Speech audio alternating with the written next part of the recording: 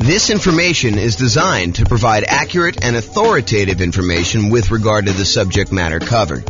It is offered with the understanding that the presenters are not engaged in rendering legal, accounting, or other professional services. If legal advice or other expert advice is required, the services of a competent professional should be sought. All right. Good evening and welcome, everyone. I'm James Orr. Tonight we're doing an intro to buy and hold real estate deal analysis. That's what the class is we're doing here.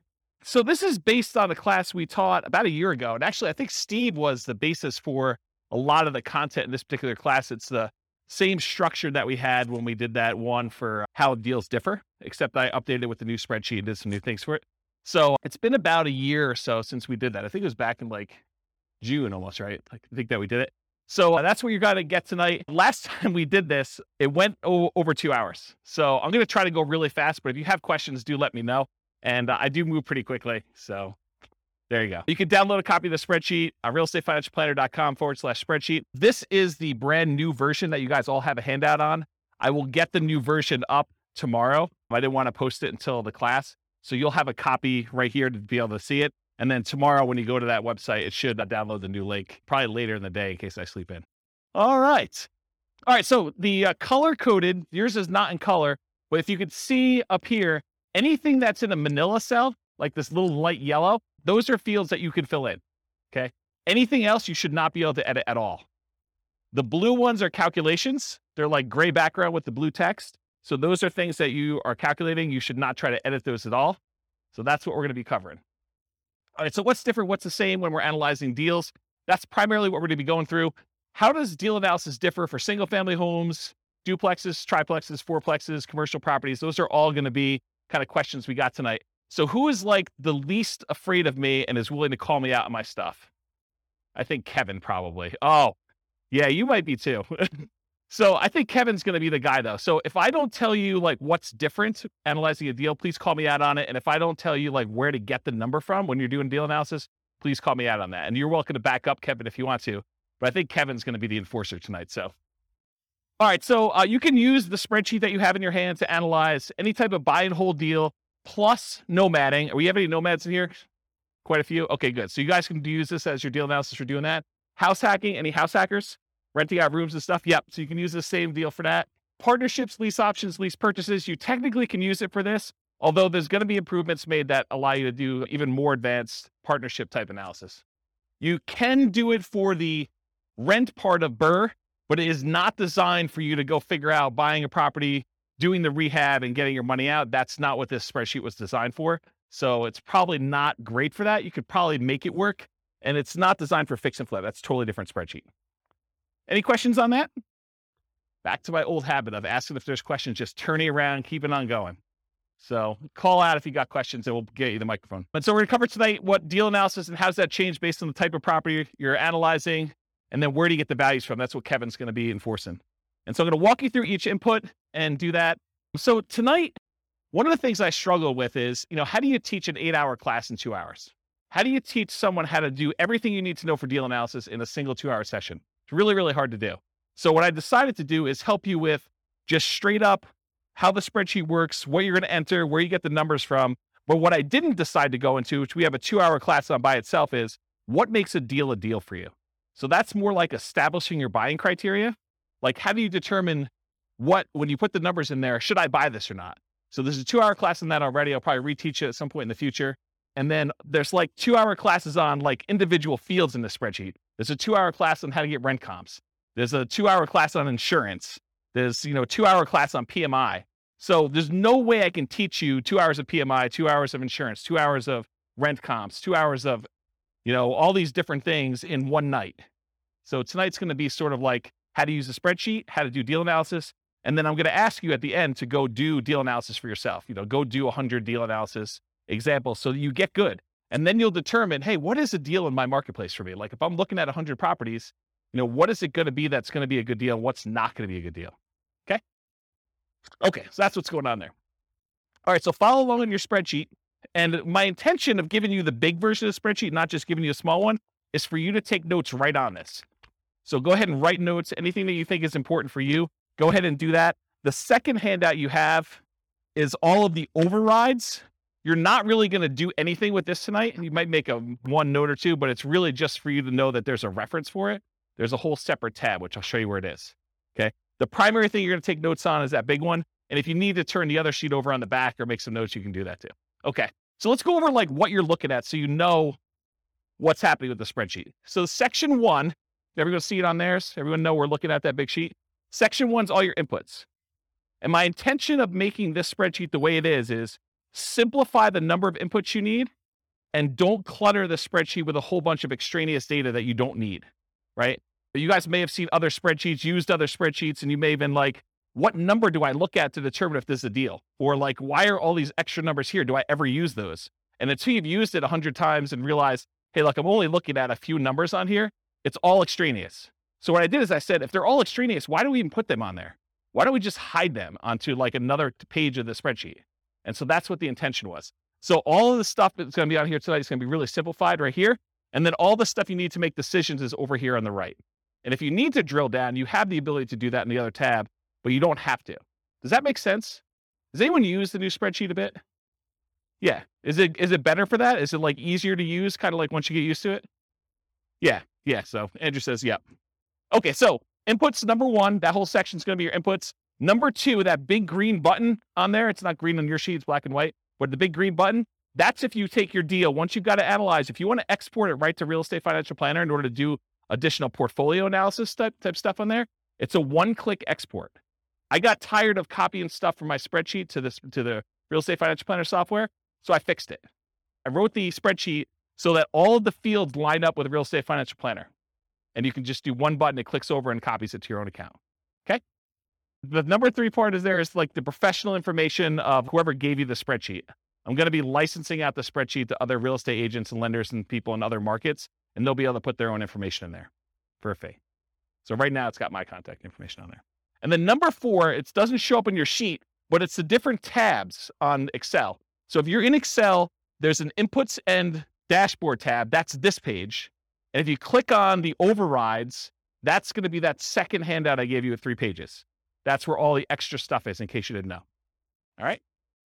And by the way, it's been a long time since I've done live classes, and I've not said this a lot. If you have questions, interrupt me, because I'm just going to keep going. Yeah, Rob.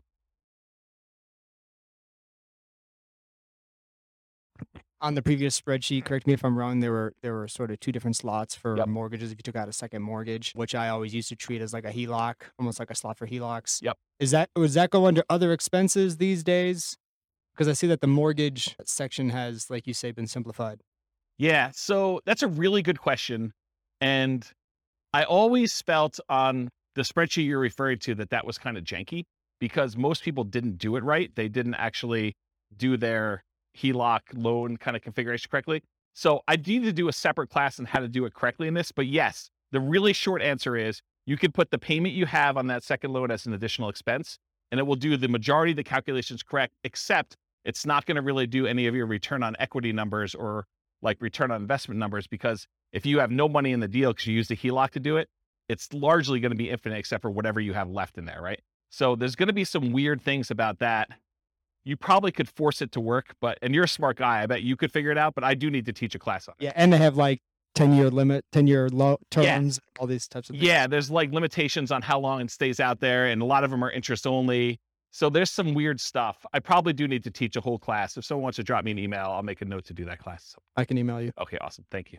All right, whoever has the mic is now the person in charge of running the mic. Okay, so that was section 4 for the overrides, which I covered there. And then 5, 6, 7, 8, 9, 10, 11, 12, 13, we're going to cover those on separate slides, but those are all the fields for making decisions. That's all like the output. Once you enter your numbers in section 1, it does all the calculation, it updates all these charts for you. So all you need to do is look at these charts and decide, is this a deal for me or is it not a deal for me? Should I pass on it? Okay, so I'll go into these in detail, but they're all listed here if you want to see it. But basically, I'm going to do a separate slide for each of them, and I'll go into detail about it. Any questions? Am I going too fast? Because I know I have a lot of ground to make up. Nope, good? You can. I'd just leave it on if I were you. Just don't be whispering crazy things on there, lest you hear it forever on the microphone. Yeah, exactly. Okay. So the question we get a lot is, hey, the spreadsheet is locked. Can you unlock it for me? The answer is no. Okay. Everything that you need to do is unlocked. All of the fields you need to edit are Manila. If it's not Manila, you don't need to edit it. It's like a calculation. So you do not need to do anything. All the functionality you need is already there. Okay. Anything you should be able to value for is Manila background. It said that. Anything else locked down so you don't edit something accidentally. You cannot sell this spreadsheet to other people. I need to say that because someone tried to. You can't brand the spreadsheet to your business. You can't just stick your logo on there and use it. I may offer that in the future. If you want to share it, go ahead and send someone a link. Send them to the link to realestatefinanceplanner.com/spreadsheet. It's free. Okay. And if you are an Excel expert, if you're like, look, James, I really need to make an advanced modification to this. I'm an expert in Excel. I know what I'm doing. I'm not going to screw it up. If that's the case, then the protection that Excel puts on there is like a childproof lock. If you're an expert, you should know how to overcome it. And if you don't know how to overcome it, then you shouldn't be messing with the spreadsheet. Right? Andrew's laughing because he knows. Yes. So the question was, I'll repeat it for the microphone. So the question is, this is really for buy and hold. Is there a separate spreadsheet for fix and flips and for BRRRR? I don't think I've released one in a very long time because I have not been focused on fix and flip for a very long time, but I'm probably due to make one. And so I'll go ahead and, if you want to send me an email, I'll go ahead and put it on my list to make a fix and flip spreadsheet. The challenge with fix and flip spreadsheets for a lot of folks is there's really like 3 major ways that people analyze fix and flips, and they're all slightly different. And so I need to be able to make the spreadsheet in a way that you can do all 3. So I'll have to think about exactly how I would structure that. Because I used to, a very long period of time ago, I used to cater to fix and flip people. That was like my niche. And my clients, like I'd like really high-end clients that were buying a whole bunch of fix and flip stuff.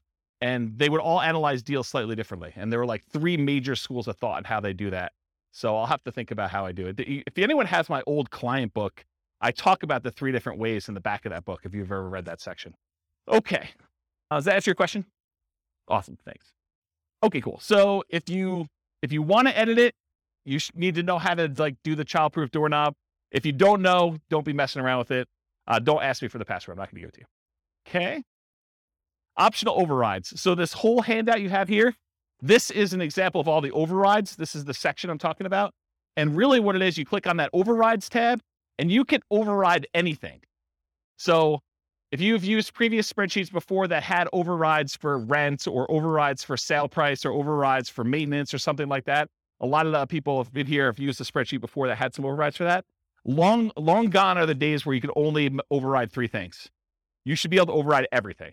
And so that is now the case. All these Manila fields are able to edit anything you want for any calculation, and some of the calculations in 2 ways, like before the calculation gets made, or you want to override the results after the calculation is made, you could override that too. The thinking behind this is, and it probably works right now, I just haven't taught the class and haven't made sure, but the thinking eventually will be, this is not only the spreadsheet you will use to analyze deals, it is the spreadsheet you can then use to calculate and keep track of your deal over time. So instead of being able to say, hey, appreciation is going to be 3% a year, whatever the number is, you'll be able to go back and say, appreciation year 1 was this actual number. Appreciation year 2 was this actual number. My cash flow in this year was this actual number. And then it will update all of the return on investments, return on equity calculations using your real numbers in the spreadsheet. So that was the thinking behind building it this way. So that's what's coming. It probably works right now as it is, but I will be creating additional tools to make it easier to do that and some kind of like additional reporting. Okay. Any questions on that? Okay. So you can override a large number of inputs. You could see intermediate calculations and you could see advanced calculations all on that thing. And if you want to look at what is available, go through and look at those if you want to. Okay. That's what the overrides is. All right. Mess it up. Inevitably, you're going to do some type of calculation. You're going to mess something up. You're going to have a number in there. You'll be like, why are my numbers so weird? Something is off. Download a copy of the spreadsheet and never use the one you download. Make a copy of that every single time so that if you ever need to go back to the original somehow, you can go back to the original. You can also use Control-Z in order to undo what you just did in Excel, or you can do the undo feature in Excel itself. So if you mess up something, go restart and enter your numbers again from the beginning. If you're going to do another deal analysis, don't always use the one you did in case you made modifications on the overrides tab and you forgot you did that. Start fresh. Okay. And then save your spreadsheet often. All right, good. All right, so now I'm going to walk through all the inputs for you. So there's like categories. There's the purchase inputs. That's that little heading right there. There's the mortgage inputs. There's the income inputs, the annual expenses, and depreciation. I'm starting with purchase inputs. I'm going to go through them one by one And Kevin's going to call me out if I don't talk about what's different when you're analyzing different types of deals or where to get the number from if you don't know when you're doing deal analysis. Okay? We're in agreement, Kevin? All right, awesome. Give him the mic. You just say, hey, you missed something. I'll do it. It doesn't really, he's not going to tell me what it is. Well, maybe he is.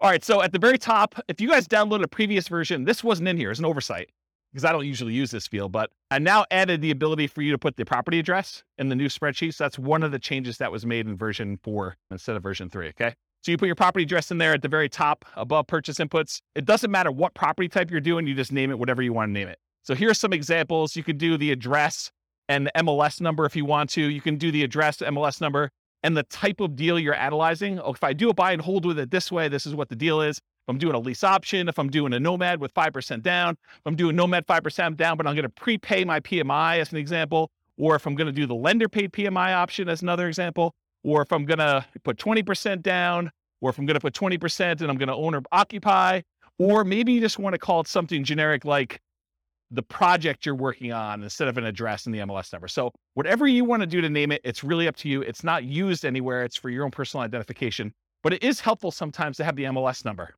That's one piece of advice I'll give you. Okay. Any questions? Awesome.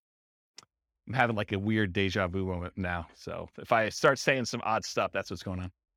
All right. So after repaired value. So I'm just starting at the top, working my way down. ARV stands for after repaired value. That's the value of the property once you've done all the fix up. If you're buying a property at a discount because it needs work, this is the value after you've done all your fix up on it. It's what you think it'll be worth then. Okay. So that's ARV. In some cases, it doesn't matter what type of property, it's always going to be that type of number. When buying a property below fair market value, buying at a discount, this will be usually higher than the purchase price. How many people have bought a property in the last year? Did you have to pay above asking price in order to get the property? Okay, so in those cases, your ARV may be lower than your purchase price. Okay? And then you'll probably have negative returns for appreciation that year while you're waiting for it to catch up. Okay? So buy it below there, I talked about that. Some hot markets, you'll be buying it for above ARV, I talked about that. Sometimes in this field, instead of just entering a number, especially with like new construction, I will sometimes use it as a formula. So in Excel, I'll say equals 450,000 plus 10,000 for the backyard, plus $12,000 for a fence, plus $3,000 for the appliance package. And so I'll just add up what all the values are instead of just putting in the total of being whatever it is, 500,000 after everything. Does that make sense? Because then I can go look back and say, why is it so much more than what I thought it was? What did I add in there? And I can look at them all individually. Cool? All right. So purchase price, this is the same regardless of whatever type property you're doing. When buying in the MLS, it's very common to have the purchase price equal the ARV. That is probably the most common situation. However, in our market right now, it's crazy. But, markets go in cycles. And, next year, 5 years from now, we may be able to buy properties at a discount. We may be, a little bit overpriced than people are doing stuff. And you come in under asking price in order to get your offer accepted. Who knows, right? Everything changes. So right now, though, it's pretty common to be above, but it's pretty typical over a very long period of time for them to be equal. Sometimes I'll even put in as a default that these fields equal each other. So I only have to edit one and it will just automatically update it for me. And that saves me a little bit of time, very little time, but it does save a little bit of time. If you're a real estate broker, any real estate agents in the room besides Steve? So if you are too? Okay, great. So if you're doing real estate and you're buying it and your real estate license, you can actually put in your purchase price, you can do, if you're taking your commission as a discount, you can do 0.97 times whatever the price was in order to do that calculation. So you can actually do the calculation in there in order to figure it out for yourself instead of having to do that. But all real estate agents can multiply by 3%. It's like a God-given gift for real estate agents to know how to do that. All right. Any questions on that? Sweet. Seller concessions. So a seller concession is when a seller gives you money to help cover some of your closing costs to buy the house. To be 100% clear, you cannot have a seller give you any of your down payment. You always need your down payment, but seller concessions can cover closing costs. They can cover things like buying down the interest rate on your loan. They can cover some prepaids, but they can't actually give you part of your down payment. So if you need 5% down or you need 10% down, you always need that amount. You can't use seller concessions to overcome that. All right, so seller concessions, that's that field right there. You enter in the dollar amount you've negotiated with the seller. You do this at the time of contract. So when you're negotiating the deal, you do it then. You don't usually do it afterward because you don't usually negotiate afterward, with the exception of if you're negotiating as part of an inspection or a appraisal. Sometimes you can negotiate and get the seller to give you seller concessions instead of adjusting the price. you put in the dollar amounts that you negotiated, and then we put in the percent. Why do we put in the percent? Why do we calculate the percent? You'll notice some of these, I do a calculation for percent. A lot of them I don't care. Why is percent important here? Because loans limit how much you can get in seller concessions. They may say you can only have a maximum of 2% in seller concessions on a certain loan type. And so I want to show you what that value is so that you can see if you're over it. You talk to your lender to find out where you get that information from. Often you'd raise your offer price to include seller concessions to rules and some closing costs for the loan. And the reason you might do this is because it can improve your cash-on-cash return on investment. But the idea is, let's say you're trying to buy a $400,000 property. You could go to the seller and say, look, Mr. Seller, I know you've got this property listed for $400,000. I will offer you $405,000, but I need $5,000 back to cover some of my closing costs. So you're voluntarily paying them $405,000, $5,000 above their asking price, but you're asking for that back. So they're netting $400,000, the same amount they originally had on there. Does that make sense? Okay. So you would do that to improve your cash-on-cash return on investment. When you do your deal analysis, do it both ways and see what I mean. Go ahead and do it where you pay $400,000 and that you've got to come out of pocket for $5,000 for your own closing costs, or do it where you offer them $405,000 and you actually have $5,000 in seller concessions, and see how that impacts your returns. See for yourself, okay? The property must still appraise. You can't say, hey, listen, I'll give you $405,000 and the property's only going to appraise for $400,000 because it doesn't matter. The seller's going to come back to you and say, look, didn't appraise. We were going to try to get you $5,000 in seller concessions. It's not going to go through. We're going to take some of those back. And maybe all of it, maybe more than all of it if it doesn't appraise for $400,000, or it may be partial amount. They may only say, look, it only appraised for $402,000. So I'll give you $2,000 in seller concessions. We'll adjust the price down to $402,000. Okay, this is all part of your negotiation. If you're buying all cash, seller concessions don't matter. Don't bother putting them in there. Don't bother negotiating if you're going to pay cash for a property. Doesn't make any sense. And at least in Colorado, and this may vary in other markets, but at least in Colorado, if you don't use your seller concessions, if you ask for $5,000 and between all of your prepaids and you're buying down your interest rate and everything else, if you don't use the full $5,000, the seller gets the difference. So if you don't use it all, you lose it. Not the whole thing, you lose the difference, whatever you're short. So make sure that you're using that whole amount. Okay? Any questions on that? Down payment percentage. If you ever wondered, hey, James, why do you sometimes have us put in a percentage? Why do you have us sometimes put in a dollar amount? Part of it is what you're likely to get as a number. And part of it is what we need for the real estate financial planner when you export it. Okay. So for example, down payment, you're going to get a loan based on down payment amount. So I said, look, you really should have a percentage here. You shouldn't have a dollar amount. Although you could argue, look, I got $100K, I'm putting $100K down. So it's really a dollar amount. Well, then you got to adjust this percentage until it calculates whatever $100K is for you or whatever your total investment is for $100K. Okay. But in most cases, you're saying, look, I'm doing a 5% down loan. I'm going to put in 5%. It's going to calculate it for me and tell me how much I need. That's the majority of the times the way it works out for people. Okay. So you enter in the percent, the spreadsheet tells you the dollar amount, does that calculation for you. The down payment percentage will vary depending on the property type. If you go do certain types of properties, it's going to be a different down payment amount. And the loan. So call your lender to discuss the specific property and the specific loan programs you're doing if you're not already familiar. And then before you make an offer on a property, that's a really good time to double check. Because it sucks for you to go ahead and say, I think I know the loan I'm getting. You make an offer and you find out you can no longer get that loan, or loan programs have changed, you don't qualify for that loan, or something else weird has happened. So you want to double check as close to when you're making your offer as possible. See the financing classes. I mean, I can't teach 2 hours worth of financing in the middle of a deal analysis class, but there's like lots of financing stuff. Here's the really short version. Detached single family homes, like regular houses, owner occupant, if you're living in the property, there's a couple 0% down loan programs. USDA is one of them. It's for rural properties. VA is another one. It's for veterans. And then I heard a couple banks had some 0% down owner occupant programs. 3% down is a conventional loan program you can do. You can buy a house with 3% down conventional. 3.5% down is the FHA. 5% down is conventional, and you could do more than that. You could do 6%, you could do 7%, you could do 10%, you could do 15%, you could do 20%. Once you get above 20%, you no longer have private mortgage insurance. So that's kind of a key thing. Although I wouldn't be afraid of PMI in most cases. So typically 20% or more to avoid private mortgage insurance. If you're doing non-owner occupant, if you're buying this property as an investment, Typically, the lowest you can do for a down payment where you're not going to be living in the property is 15% down, and that will have PMI. Then usually you do 20% down to have no PMI as a non-owner occupant, as an investor, and 25% is another common one where you get usually a pretty significant benefit in interest rate. Okay? Condos and townhomes, it's similar to detached single-family homes. If it's non-warrantable, it may be more. Duplexes, triplexes, and fourplexes, you could do owner-occupant with those. You have to move into one of the units, and you could do either the 0% down VA loan for that. So you can move into a duplex, triplex, or a fourplex if you live in one of the units. You can do nothing down. That's the VA loan, the only one you can do for that. Or 3.5% down FHA. Okay, so that's the two most common ones for doing owner-occupant in the multifamilies. So if you're doing house hacking and you want to move into a duplex, triplex, or fourplex, if you could find one where the numbers make sense, then that's typically. And then for non-owner occupant, it's typically 25% down for this. Okay.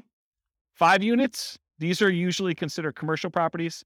Owner occupant loans are usually not available. You can move into one of the units and get some type of owner occupant financing with there. So once you get the 5 units and above, that VA or FHA loan is usually not an option for you. Non-owner occupant, typically commercial financing with at least 20% down. It's often variable interest rates. So you're risking the interest rate market as it moves. Sometimes it'll be, fixed for 5 years and adjust, and fixed for another 5 years and adjust, and fixed for another 5 years and adjust. But it's variable in some form. It's not fixed for 30 years. And a lot of times they will have balloon payments, meaning that you may be making payments as if it's a 30-year amortizing loan, but you get a balloon at 15 years or 20 years where you have to pay the whole thing, the whole balance that remains at the 15-year point. And a lot of times the amortization periods are less than 30 years. The amortization period means over what period of time does a loan get paid off?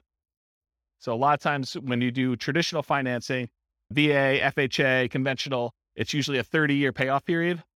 These tend to be less than that, which means your payment's going to be significantly higher, which means the deal needs to be much better, or you need to put a lot more down in order to have a cash flow. Okay. Any questions on down payment? All right, there's a couple more slides on down payment. So down payment for nomads and house hackers. So for nomads and house hackers, we typically suggest you analyze the deal as if you were buying it with 20% down. Why? Why would I tell you, hey, look, I know you're doing 5% down or 3.5% down. Why would I tell you should analyze this as though you're putting 20% down? Anyone know? Yeah, so Steve just hit it on the head. So basically, you want to look at it, if I were buying this property as an investment, because it's going to be a property that you probably are converting to investment after some period of time. So we want to look at it and say, would I buy this as an investment property? And we do that by looking at 20% down. If I were going to do this with 20% down, does it make sense as an investment?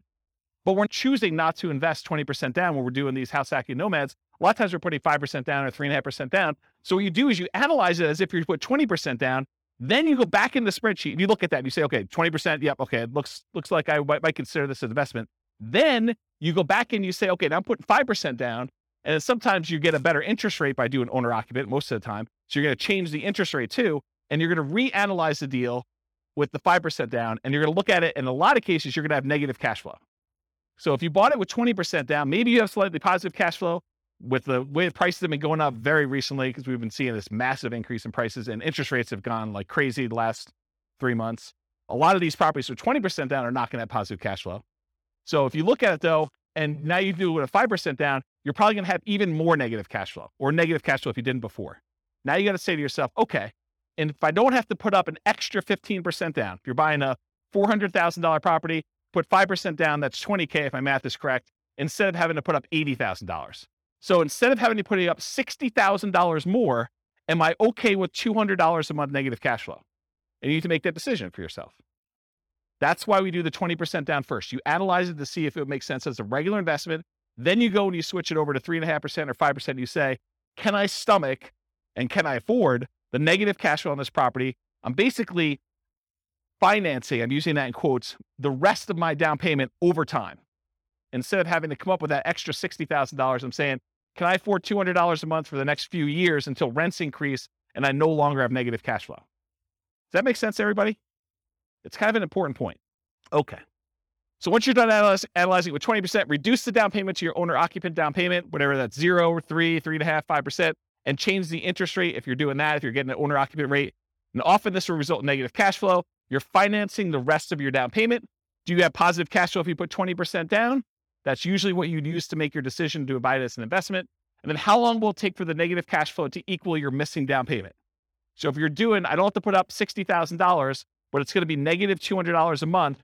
How many months could you go before you got to that $60,000 that you had to put down that you didn't? I like to look at that number and say a long time. Okay. And then are you okay with this negative cash flow? And then I usually throw in the curveball because you get tax benefits of owning rental properties. Are you okay with the negative cash flow plus the tax benefits you get by owning the rental property, which is called cash flow from depreciation? That's calculating the tax benefits you get times whatever your tax rate is and how much cash you'll get back on your tax return or less you can pay in on your taxes if you're taking your normal exemptions from your paycheck. And if those two combined, you're okay with that, then you can make your decision whether you want to move forward or not. So when we add regular cash flow plus cash flow from depreciation, the regular cash flow you have plus the tax benefits of owning the rental property, when we combine those together, we call that true cash flow. So whenever you see a reference to true cash flow on this spreadsheet, that's what we're talking about. And I'll jump ahead here because you guys have the handouts in front of you. But this first box where it has like these three things, this first box here, if you ever see it, that shows you your cash flow. It shows you your cash flow from depreciation. And then it adds them together for you in that third bar and shows you what your true cash flow is. So this is a really easy decision for you to say, this is my cash flow. This is my cash flow from depreciation. And this is both of them combined. And you could see they're split column charts to show you which one is which. It's just visually adding them as a sum. Does that make sense? Okay. That's why it's done that way. And I talked about this. Okay. Down payments. There are some really unusual situations. I just want to bring them up to your attention in case you're doing some crazy stuff. If you're buying property subject to or getting really creative, there is a chance you could have negative down payment percentage where let's say the seller overfinanced their property. They took out money in a cash out refinance. And now you're about to buy that property subject to where you're making payments on their existing loan. And they may be giving you money in order to come in there and take over that debt. They're going to give you part of the cash out refinance that they got in order for you to take the deal. In that case, you could have negative down payment. It's really rare, but I just wanted to bring that to your attention. I ain't going to dwell on it. Okay. All right, closing cost percentage. You enter the percentage. The spreadsheet tells you the dollar amount. It's typically the same regardless of property type, although the amount can vary a little bit. The amount of closing costs tends to increase with the loan type and the purchase price. The more expensive the property you're buying, the more expensive closing costs tend to be.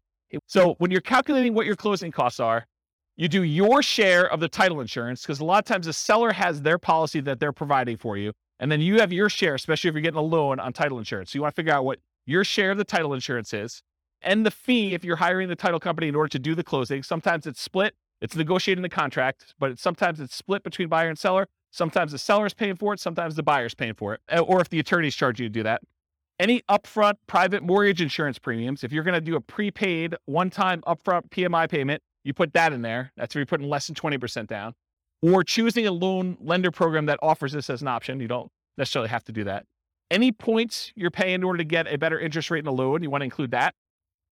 In some cases, you choose to take a higher interest rate and have the lender credit you back some money so that you have lower closing costs. So you call the lender and the lender says, hey, look, for a par rate, I'm not going to get into details, go watch the financing classes, but for a par rate, it's, 5%. You say, well, what if I wanted to buy down the interest rate? Well, for $3,000, you could buy it down to 4.875. Okay. Can I go the other way? If I took 5.125 voluntarily, if I took a higher interest rate than what you're quoting me, what would happen then? Well, we would give you $3,000 then. Now I need to come to closing with $3,000 less because you voluntarily took a slightly higher interest rate. Does that make sense, everybody? Okay. So you can get points, you can pay points to have the rate go down, or you can get credited points in order to have a higher rate voluntarily. Cost of your appraisal. A lot of times your appraisal is not going to show up on your closing statement because a lot of times you're going to pay the lender outside of closing. You're going to give them your credit card and they're going to charge you $900 or whatever appraisals are going for now in order to have your appraisal done. By the way, those can be much more expensive depending on the type of property you're doing. You're buying a 5-unit or something really, really expensive, then you're basically going to have a little bit more expensive closing costs for those. And some lenders, in some cases, may require more than one appraisal. I know there's someone in the room who had an appraisal done on a property, and I think the lender didn't believe that the value is what it was, and so they had to have the lender required another appraisal. Is that right? I've also seen this come up where you're buying new construction properties where you'll have the preliminary appraisal done, and then the appraisal will say, I need to go back out and check to make sure these 7 things are done. And sometimes they charge you an extra fee for that. And I remember one client where, man, the appraiser wanted to go out like 5 times because they kept saying something was not right. And it was pretty ugly. The appraisal on that property was like $2,000. It was something stupid. And it's a single family home. It was a condo, in fact. The cost of things like your property inspection, surveys, radon tests, pest control tests, and sewer scope, those are all things you'd want to include as part of your closing costs. You may not be paying them at closing, but you should realize that that is part of your calculation for what your return on investment is and what the expense of getting the deal is. If you decide not to include those, your numbers are going to be slightly off, right? And the less you put down, the more off it will be as a percentage. Because the less you have money in the deal, the more these small expenses matter. You buy the property for cash, not going to make that big of a deal. Missing $1,000 in there. If you're paying a wholesaler or wholesale fee or real estate agent a commission, that is not already included in the purchase price. This is when you're going to go buy a for sale by owner and you got to pay your real estate agent out of pocket.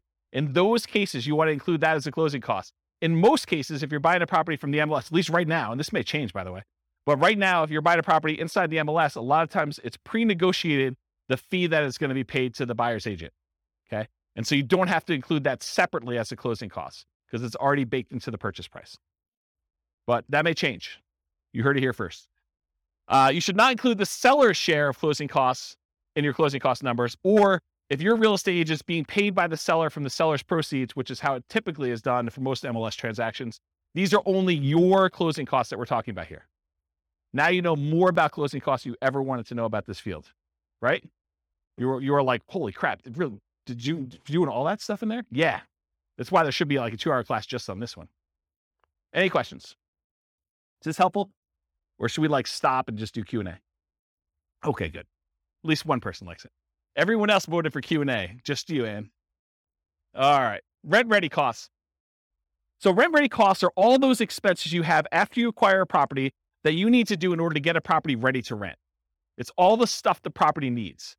It's the same regardless of property type, although it varies depending on what property you have. So really, this is like you go and you have your inspection done and the inspector lists, 14 things that need to be done to your property. They're not worth negotiating over with the seller because you really want the deal and you're not going to get nitpicky. Maybe you said to the seller you were not going to give them a list of things. That goose is on top of that roof. That's crazy. Yeah, this is literally squirrel going on right now for my ADD. There's geese on the roof for those who listen to the recording. Where was I? Rent ready costs. Oh yeah, so basically thanks, Steve. You're buying a property, you basically negotiate with the seller that you're not going to get nitpicky about things. So when you get your inspection report back, there's like 14 things that need to be repaired. So you need to do those things in order to have the property get ready for rent. You got to put that money somewhere. You put it in rent ready costs. You say, look, I got to set aside $2,000 or whatever it is to do this. And I will tell you, if you're always putting zero in here, that's probably wrong because almost every property needs to be at least cleaned. Something needs to be done to that property. So unless you're putting $500 to $1,000 in here, it's probably incorrect. Yeah, at a minimum, you're changing the locks. So some people do their own block changing, but I mean, you got to put time in there and, buying the stuff. Yeah, I mean, you got to buy locks. Yeah, so there's something in there, right? You're doing that. Although I've seen, it's scary. I've seen people not change locks on properties. Yeah, you have to call locksmith to get it done. Okay, so that's really what it is. If you have any imminent repairs or immediate things, you put it in there. Cost of materials and labors, others and your own labor. So not just hiring someone, but your labor to do this. Any upgrades for new construction you're not rolling in. So if you're buying a new construction property and you can't roll in blinds or you're not going to roll in landscaping or backyard fence, this is where you put those numbers. Okay, I said it's highly unusual. An unusual situation. If you're being paid to purchase the property, you could include that fee in rent ready costs. So if you're thinking about, the subject to example, you could put it in there as another way of doing it. Okay, now let me talk about this weird one. So imagine for a minute, you're analyzing a deal and you're buying a single family home and it's got a tenant in there. And the tenant is someone who's lived in the property for 15 years. And the reason they've lived there for 15 years is because the previous landlord always had a soft spot in their heart and they never raised the rent in 15 years. So for a $500,000 house you're buying, they're paying you $600 a month in rent. Okay. And that's problematic, right? So what do you do with that? When you analyze a deal and you put in $600, it doesn't look like a deal. So we're typically not doing deal analysis where you put in $600 a month for rent because it looks like a non-deal. Instead, what we're going to do is we're going to put in what the fair market rent is that you could get if this property was not rented to the $600 a month person. Okay. Then what you're going to do is you're going to say, okay, there's 7 months left on their lease. So I have 7 months of this below market rent that I've got to stomach. So really, let's say rent is $2,000 a month. So really you're $1,400 a month shy for 7 more months before you can turn this property over and get market rent. So what you should do in rent ready costs is you should take $1,400, the amount that you're short, multiply by the number of months left in their lease, because you're not going to renew their lease at $600. They're going to move out at the end. And now you're going to rent the property for fair market value. So you do $1,400 times 7 months, and that gets put into your rent ready costs. Because what you're doing by doing this, you're saying, look, I'm not going to do this below market rent and see my cash on cash there. What I'm going to do is I'm going to say, I'm going to set aside this amount of money, $1,400 times 7 months, and I'm going to have that sitting in a separate account. I'm going to consider it part of my initial investment in order to acquire the property. It's a cost for me to get into this deal. It's a one-time expense that happens because the property is under rented. And you're going to use that because then that becomes part of your denominator when you calculate your return forever, because it was originally an expense that you had when you acquired the deal. Does everyone understand why I did it that way? Okay, so that's what I'm talking about here. Dealing with properties that are already rented. Figure out how much above or below fair market rent your rents are and use the difference for the duration of lease. Now, this can happen the other way too. You could find a property where it's being rented for above what you think you can get. They like hit a home run. Someone really wanted that property and they paid $300 more than that. So you could say, hey, look, I got this $300 premium on this property, and you can give yourself that as kind of like a reverse credit. Okay? All right. Any questions on rent ready costs? Sweet. All right. Total invested. So it sums up the amount for your seller concessions, the down payment, the closing costs, and the rent ready costs, and gives you a total amount invested. Some of those are negatives, right? Your seller concessions is a credit to you. So that's what total invested does. It's a calculation for you. You don't need to do it. All right, next section, mortgage. So this is where I am. Following along on the spreadsheet. Go ahead and make notes wherever you want to. I'm on the mortgage section. The mortgage amount is calculated. It's done automatically. It doesn't change based on the type of property. The mortgage amount is automatically calculated for you. It's based on the purchase price and the down payment. Easy. Mortgage interest rate. Where do we get this from? The lender. Do you go to a website and look it up? How many people go to a website to look up what their mortgage rate will be? Yeah, ballpark. That's the problem, though. It's like, what do? You're off by a quarter of a point or an eighth of a point. That's problematic, right? That can oftentimes make the difference whether you're buying it or not. In my opinion, you should call a lender and find out. And this changes daily, and that's the challenge. But, you get in a good relationship with a lender and say, look, I'm looking at some properties today. What are rates doing?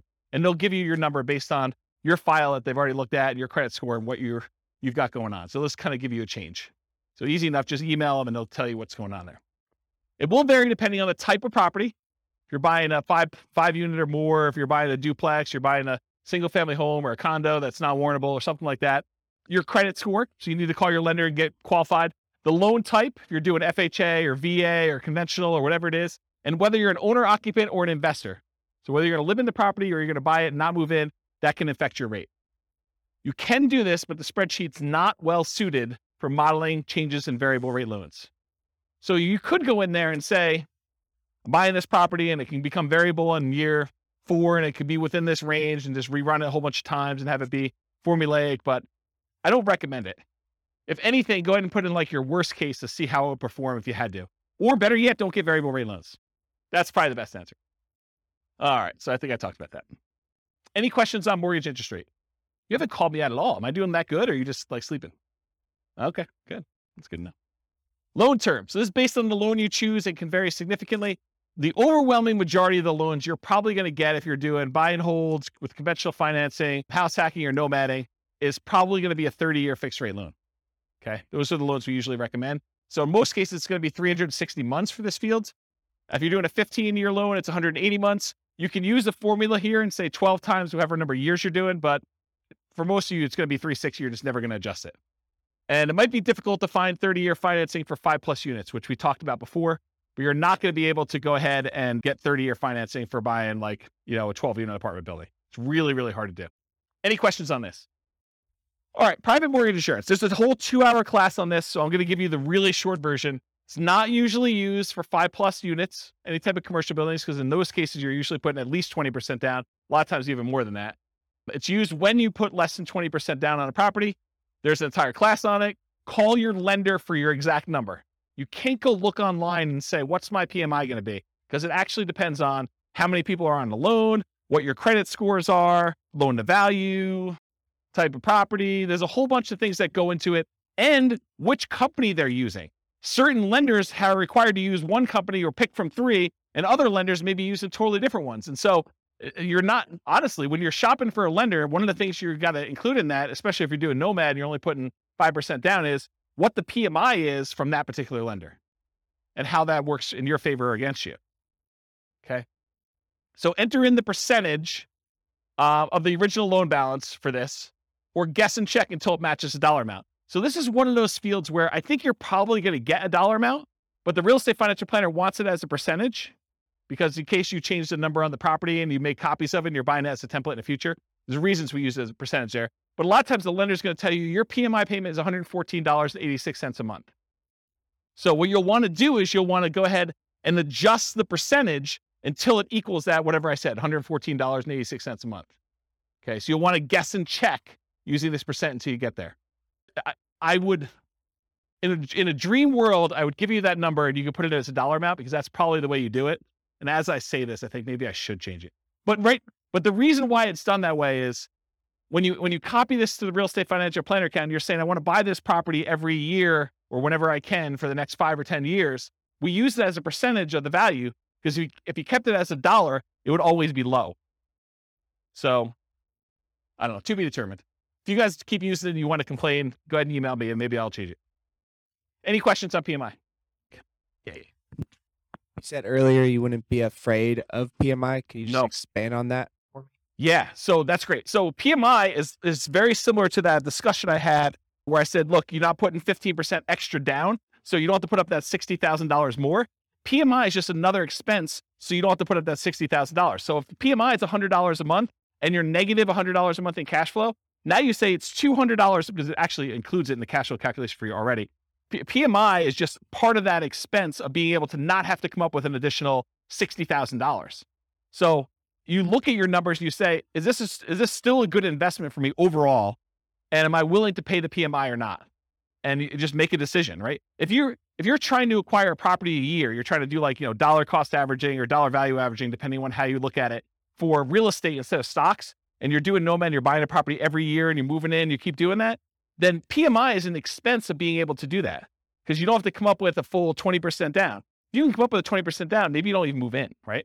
You just kind of buy properties. But if you're doing 5% and you're kind of conserving your down payments, this is a way to do it, provided you have enough income to support that as you continue to acquire them. Make sense? Yeah.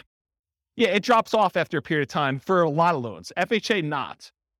Yeah, so Nick in the back is saying, with the rapid appreciation we've had, it drops off pretty quick. And yes, that's true, but we don't always live in really highly appreciating markets, right? Like we could see whatever we've seen, 9% a year for the next 3 years, and then we could see some negative appreciation. We could see property values decline because we just gained 27% or 30% or whatever we did compounded. Maybe we're going to give a little back.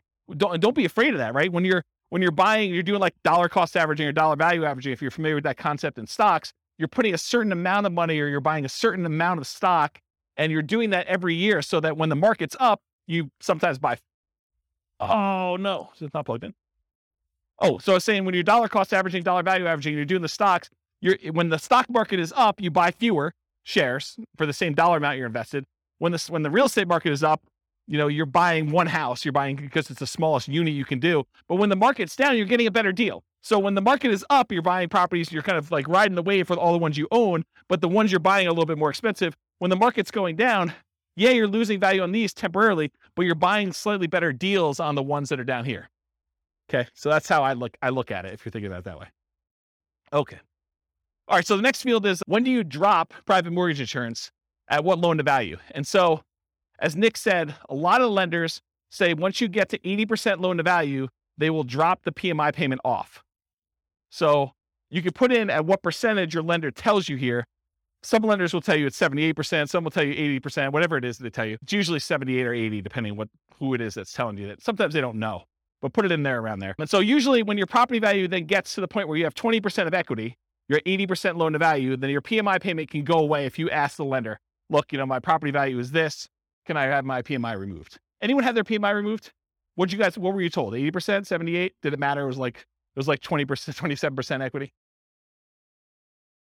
Okay, so what he was told was for the recording that if he just kept making his payments, when it got to 78%, naturally it would automatically drop off. Or if he paid for an appraisal and the appraisal showed that there was 20% equity, 80% loan to value, then it would drop off then. So you could pay a fee in order to have it go away. Is that what you guys were told too? Yours different? Okay. We had one who couldn't remember and the other one said, yes, that was true. Well, you're like me. You're too young to be losing your memory like that. Oh, I actually didn't know that. So apparently there's a 2-year minimum for PMI for Fannie Mae, Freddie Mac. Oh, someone's arguing that they may be lender dependent. So, and again, this is why you need to talk to your lender and find out, and it could change. And these change all the time, right? Rules for loans do change. So by the time you listen to this recording, it may be totally different. And if you refinance where you still have PMI, then it starts over. Yeah. All right, so often use 8% here. If your loan does not automatically drop PMI off once your loan hits a specific loan to value, for example, FHA loans do not automatically drop off. So if you're doing FHA loans, PMI is forever. Doesn't matter your loan to value. Once you get an FHA loan, you're paying PMI for the duration. It's one of the bad things about doing FHA. One of the good things is you can buy duplexes, triplexes, and fourplexes with 3.5% down. And the interest rate's not that bad. But you're never getting rid of that PMI. You just should calculate it in as part of your payment and figure out what that looks like. Okay? Most conventional loans, though, it drops off at some point. In the event that it is an FHA loan, though, use 0. Okay? All right, income. Should be easy. Monthly rent. Use the fair market rent you'd expect you can get from the property. I have a whole class on how to determine fair market rent. I can't teach a 2-hour class on that right now. I use rent-ready costs to adjust for current rents that are not fair market. Remember, this is that example of someone really had a soft spot in their heart and they were getting $600 a month for a $2,000 a month property. This is where you'd still use the $2,000 here, but you'd make the adjustment in rent-ready costs in order to do that. You could total monthly rents for all units. So if you're buying a 5-plex, you could put down equals and then put the 5 different rents you're getting, or do, I've got buy the 20 unit and then 10 of the units are 1 bedrooms and I'm getting $795 for those. And, I've got 5 2-bedrooms and I'm getting $895 for those. And I've got 5 3-bedrooms and I'm getting whatever I just said there, plus a couple $100 for those. You can go ahead and do a formula in order to calculate it. That way, when you go look back, instead of just having one number and being like, what is that made up of? What was I using for those? Now you can see this number of units times this rate, plus this number of units times this rate, plus this number of units times this rate, if you're going to break it out that way. Does that make sense? Okay. Well, what was the question? I don't want to use quotations to hold. Yeah. If you don't know how to do formulas in Excel, go look it up. I'm not going to teach that tonight, but yes, there's rules about that. Andrew, you have a question? You want to get the mic? Yes. You're renovating a place and it's going to take a month or 2 to get it ready. Yeah. Does that mean the loss of rent, you should not be considered loss of rent, but also goes back into rent-ready costs? Yeah, so that's a weird one. It's like a personal preference in some ways. I think probably the best practice there is to put in your personal costs or holding costs for a month or 2 to do it, but not a loss of rent. That's how I would probably look at it. It feels like it's a decreased rent, similar to the fair market rent versus the other one. You still got fair market rent, you're just not earning it for a month or 2 because it's a discounted rent because you're renovating. Yeah. Maybe. I would personally, I just put in what my holding costs were as like a expense because your rent was 0. Right. So 0 minus whatever your expenses are is going to be what your holding costs are for that period. So when I said you were getting $600, that's the same calculation, right? Because I guess you had personal expenses. So I'm thinking about the graph about the return in dollars for year 1, because there you're assuming you do get the full rental minus the vacancy. So I was sort of saying, well, that's what you don't get. Yeah. That's interesting. I'm also deeply about when the start of year 1 is. Whether it's the day after you purchase or when it's rent ready. And I think it needs to be the day after your purchase. I agree with that. I think it's the day you purchase in case you have a 6-month period. This is sort of like Burr, right? This is the problem with the Burr property and why the spreadsheet was not specifically designed for that, because that's what it is. You're talking about a Burr property. We have 3 months of holding costs while you do rehab, and then you're going to refire. You're going to keep the property and do it that way. So I'd want to think about that a little more. My gut tells me you put your holding costs in there, but you're saying My feeling is that we should start like year one on the day after purchase, and then anything that's inaccurate after that, whether it's fair market rent that's off because of the old lady thing, whether it's loss of rent for another reason or because it takes you a while to spend the rent ready costs, it doesn't matter. Put that all in the investment on day zero. Yeah. Yeah. That's a good question. Good point. Yes, the answer, I'm glad you did it. Glad you came here tonight. That's awesome. All right. So I talked about that total for all the units. Bill back for utilities and parts of HOA. So if you got a triplex and you have one central water line coming in, you're going to bill that back. Make sure you include that in here and stuff like that too. In our market, it's customary for the landlord to pay the HOA fee. That's customary in our marketplace. This may differ in other markets. In other markets, you may be able to pass it on. However, if part of the HOA is a utility or a benefit to the tenant, we may bill back. For example, garbage. In some of my neighborhoods, garbage is lumped in with the HOA. And so sometimes we'll break that out and say, hey, look, you have a garbage utilities fee. It's whatever it is, $25 a month. I have no idea what garbage is. $45 a month, whatever numbers it is. And so you can bill that back separately and pull it out of the HOA if you're thinking about it that way. In some HOAs, there's like basic cables included or non-potable water fee. And so you could break some of those out. It's going to be hard for you to break out everything for the HOA. But some of them, I think you could rationally make a good case for doing that. All right. Any questions on monthly rent? Monthly rent for nomads typically assume, and this is incorrect. I'm going to tell you something that's wrong, so pay attention. So when we nomad, by definition, you're getting an owner-occupant loan. You have to move into the property. You have to live there for a year. That's a rule of nomad. You will commit loan fraud if you don't. Okay, so don't do that. So how do we analyze a nomad deal if we're really renting in year two? We pretend year two is year one. So we pretend we bought a property and that we're renting it in year one when we know we're not. And we run the numbers as if. It's going to be off a little bit, but that's how we do it. Because otherwise it gets really wacky. And all of these charts on here are all year one. And so if you have 0 for rent in year one, it's going to look really weird. Okay, so we're going to pretend year two is year one and just pretend that you're renting it right away, which you're not. Unless you're buying a duplex, triplex, or a fourplex, in which case you're getting some rent that's just below market for that first year. Okay, so most folks will use what they can get in rent today. In many markets, this will be slightly lower than what you may be able to get a year from now as rents sort of go up a little bit, especially if you start searching for your. However, and I think you guys have experienced some of this, especially in competitive markets where you don't quite have the time to plan when you're buying your replacement property, you may be forced to accept a slightly lower than ideal rent because your lender requires you have a signed lease in place. And so for that first year, you may get screwed a little bit, right? Right? You guys are smiling. You guys know about this? Yeah. So, renting in January, that's another bad example. But that's the idea. Sometimes on that first transition out, you're a little short. That's what you got to do. You got to suck it up. Would you rather not buy the property?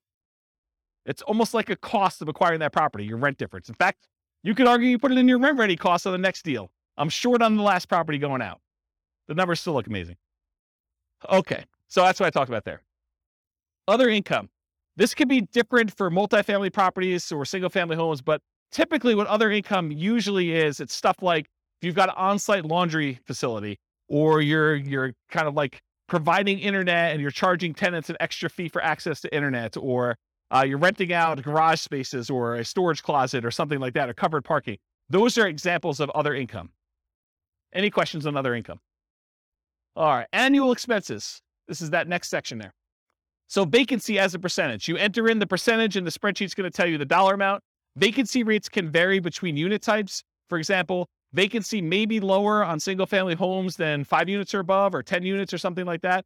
I'll typically recommend a vacancy rate of 3% if you are a superstar at property management. If you are not a superstar at property management, it's probably going to be higher. Unless you're under renting your property, and then it's going to be lower. Okay? So, and that's a really good point. So, if you're really pushing rent, you may have a higher vacancy. If you're really under renting it, you may have lower vacancy. You're trying to find this kind of delicate balance between a reasonable amount of time to fill your properties at a reasonably good market rent. Make sense? Because rent's not an exact number. Traditionally, we'll see slightly lower vacancy rates for single family homes, with it increasing with the number of units. Single family homes are typically the lowest vacancy, then duplexes, triplexes, fourplexes, then large commercial residential type buildings. What you use will depend on your property management skills. Are you starting 60 to 90 days in advance to advertise the property, and the state of your real estate market? In a slower, softer real estate market, your vacancy is probably going to be higher. So you need to be more aggressive. You need to make sure your skills are on peaked out for doing that. And if you don't know what number to use in your marketplace, pick a number, and you're going to get better with this over time, and it may be wrong in your estimate, or go call a property manager and find out what vacancy rates are for your market. But realize one property management company could have a very low vacancy rate and tell you a very low number because maybe they're renting things a little bit lower than they should, or they're starting really early, or they're really good. And another one you could call up, another company with a lot of units could call up and they could tell you it's much higher because they're trying to get top of the market rents, or they're kind of doing it once the property becomes vacant, or, it varies depending on the property manager and their skill level too, and the types of properties they have in their portfolio. And I talk about this. Vacancy rate is also a function of your rent amount. In general, the higher you're pushing rent, the higher your vacancy will be. Any questions on vacancy? Property tax percentage, you enter the percentage, a spreadsheet tells you the dollar amount. Regardless of property type, use the actual property taxes for the property. But here's where it's problematic. You go to the MLS, you're searching for a property, it says there, hey, look, property taxes are insert number here, whatever number you say there. But realize that could be a senior exemption rate or a homestead exemption rate where the property taxes are artificially low and you don't know that. Okay. So you could try to find out what the overall approximate tax rate is for an entire city. You could go do research and try to figure that out, or you could look up a whole bunch of properties and put a spreadsheet together and kind of figure out what the average is for 300 properties to kind of get an idea, just to kind of figure out what it should be. And so you want to use a real number, not just automatically use what they have in there, especially if you're going in and buying a property and you've seen massive appreciation. Sometimes when you buy a property, the taxing entity will go and update it on sale. Sometimes they will always wait to every other year that they do the tax updates or whatever they're doing. So it depends on the market and how they do that calculation. But you could be at the tail end of an 18% appreciation run over those last 2 years, and property taxes could be 20% higher than what you thought they were going to be. So something to think about. Also, with new construction, you can't go look up what the value of the vacant land was and what they're being taxed at, because that's not like real life. You may have a period of time where you have a really low tax rate when you buy a brand new property, but in most cases, they update that pretty quickly. And it's going to be based on whatever usually the builder will give you an estimate. We're estimating property taxes are going to be about whatever it is, 1% or 2% of the property value. Okay. Talked about that. Any other questions? Yeah. Yes. Metro taxes would be included in here because metro taxes are typically included as part of the property taxes in many cases. Yeah. And if in your market, because not everyone's listening from locally, if in your market they're not, they're done separately, you can combine them and put them in here. Good point though, Nick. Yep. Any other questions? Cool. Property insurance.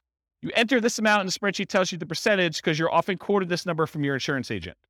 So you call up your insurance agent, you say, look, I'm thinking about buying a $400,000 single family home. What would insurance approximately be on that? And maybe give them an actual property and get the coverage you want and give them your credit score so it's quoted to you, because those all have an impact. It's a 2-hour class on property insurance. But basically, if you go in there and you find out what that is, and then you adjust it a little bit based on it's a little bit more expensive property, it's a little bit less expensive property, then when you're ready to make an offer on something, go firm this number up with your insurance agent. But don't go harass your insurance agent doing an insurance quote, a full workup quote on every property you're analyzing. That's just dumb. Okay. Just use a really rough estimate. You can go firm it up and verify your assumptions once you get more serious. Insurance can be less. Oh, this is really important stuff. Okay. So your insurance can be less for condos and townhomes than for single family homes, because a lot of times the insurance policy you're buying is covering your risk, what the insurance company will need to replace if you have a claim. And in a lot of cases with condos and townhomes, the HOA covers studs out or the exterior of the building. And so part of your HOA fee is for the HOA to cover all that exterior maintenance. And if there's hail damage on the roof or if there's damage to the sides. And so you're not paying for insurance to cover those things here. You're paying for it in your HOA.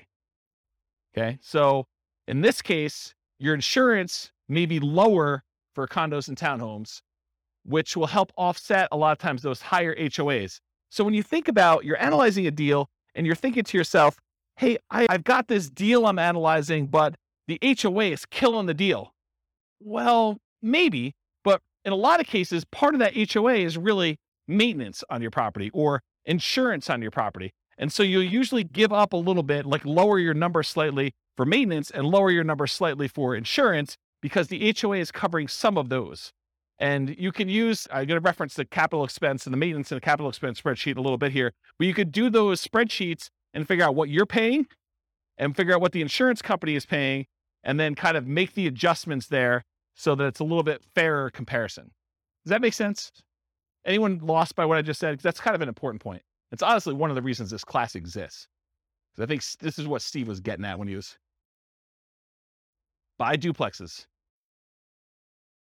Yeah, I mean, duplexes, sometimes you have less maintenance with a duplex if everything is sort of independent and you have one shared roof, but sometimes duplexes are even more expensive. You have a shared entryway and you've got to be responsible for maintaining that. And so it really depends on the property. It's not just automatically X is better than Y. I don't know, that's how I would say it. Okay, let me make sure I covered all this. Insurance can be less. Talked about that. It's coming to HOA for condos. Be responsible for the exterior. Often buyers responsible for studs in. We talked about that. Still need to verify with the HOA. So you want to check with them to make sure. Part of the HOA can informally be attributed to and justify a reduced maintenance number in the spreadsheet. Call your insurance agent to get an accurate estimate of what insurance will be. Watch the 2-hour class on insurance. I think I talked about that. Okay. HOA dues. So that's the next field. HOA dues tend to be higher on properties where the HOA is responsible for maintaining significant portions of the property.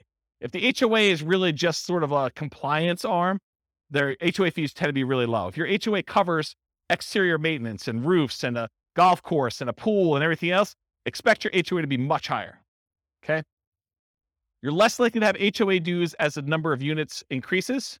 Most likely to have with a condo or townhome, more likely with a single family home, less likely with duplexes, triplexes, and fourplexes, and least likely with 5+ units.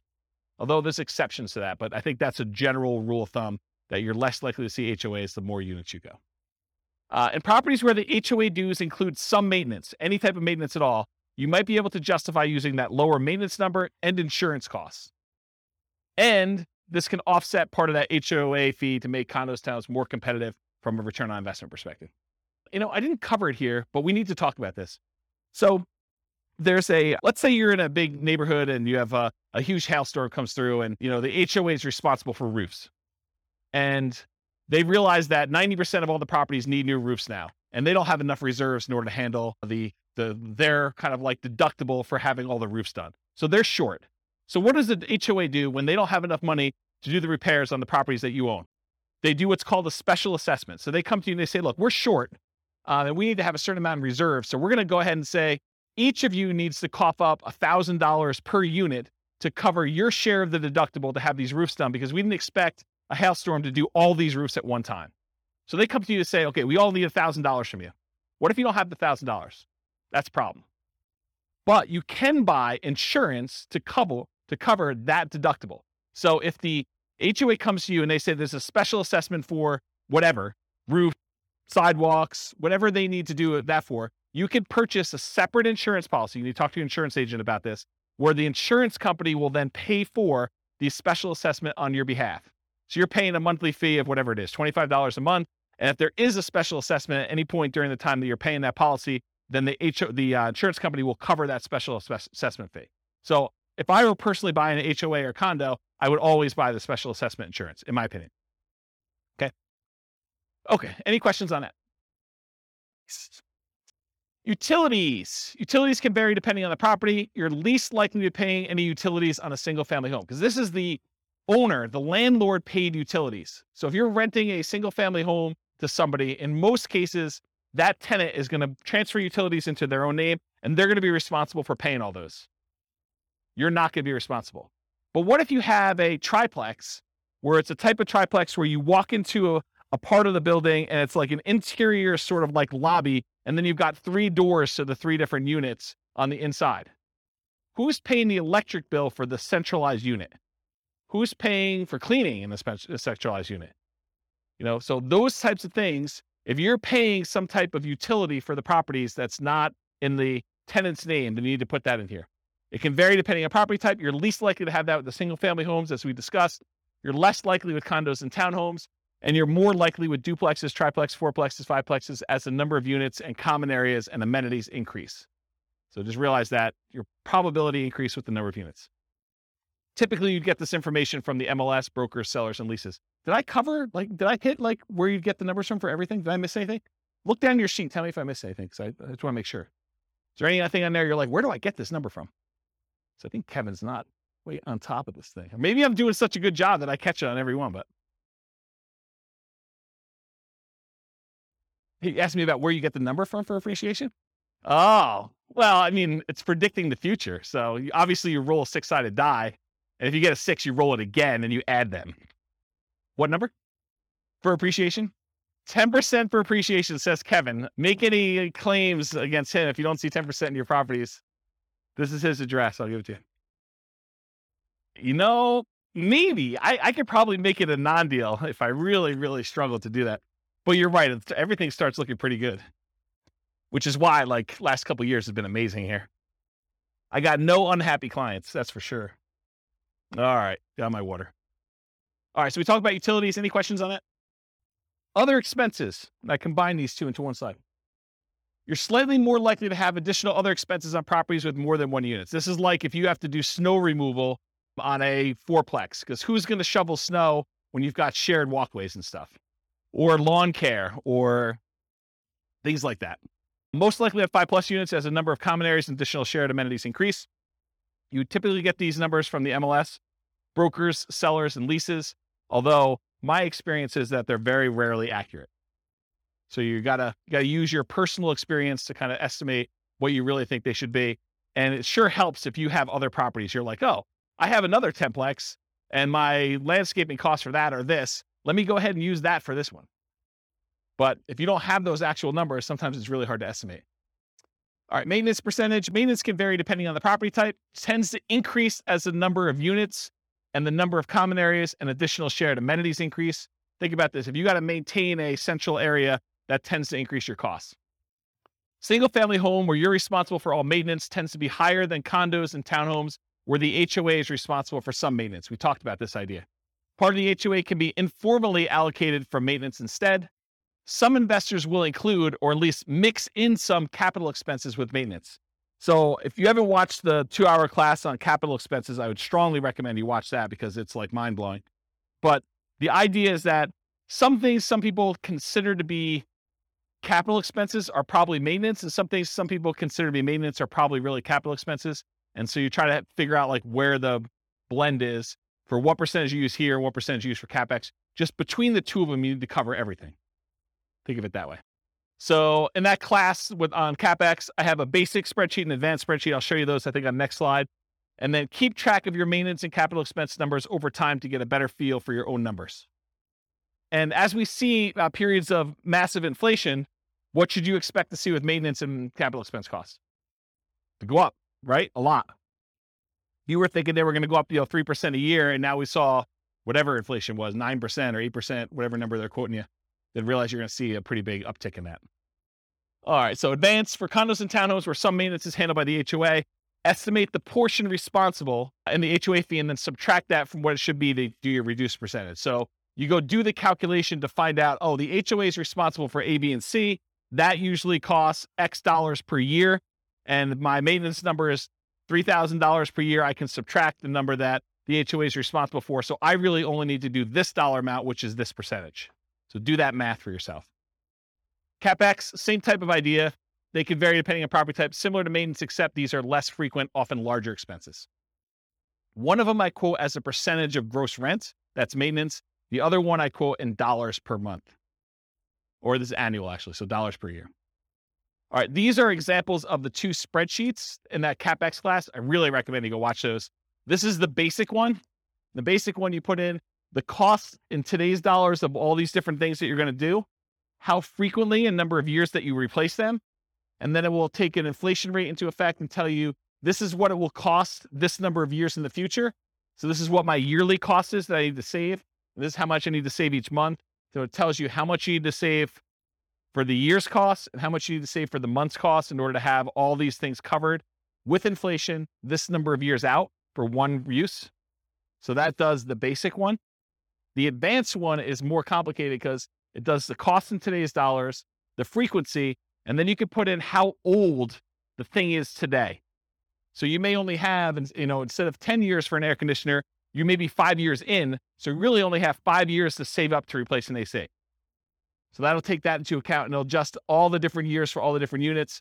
And then it also takes into account if you're putting money aside, what you're earning on that money in some type of savings account, and if you're increasing the amount you're saving each year with inflation or some other number. So the advanced one does a whole bunch of calculations. It's almost like cash flow planning for CapEx. And it shows you your account balance over time and sees if you ever go below zero, and shows you when they all happen and how big order of magnitude they are, like how large the expenses are. And it sums up all of them in this bottom one. So the advanced one is for someone who's like, yeah, I really, really want to know and have understanding of CapEx. The basic one should get you close. Okay.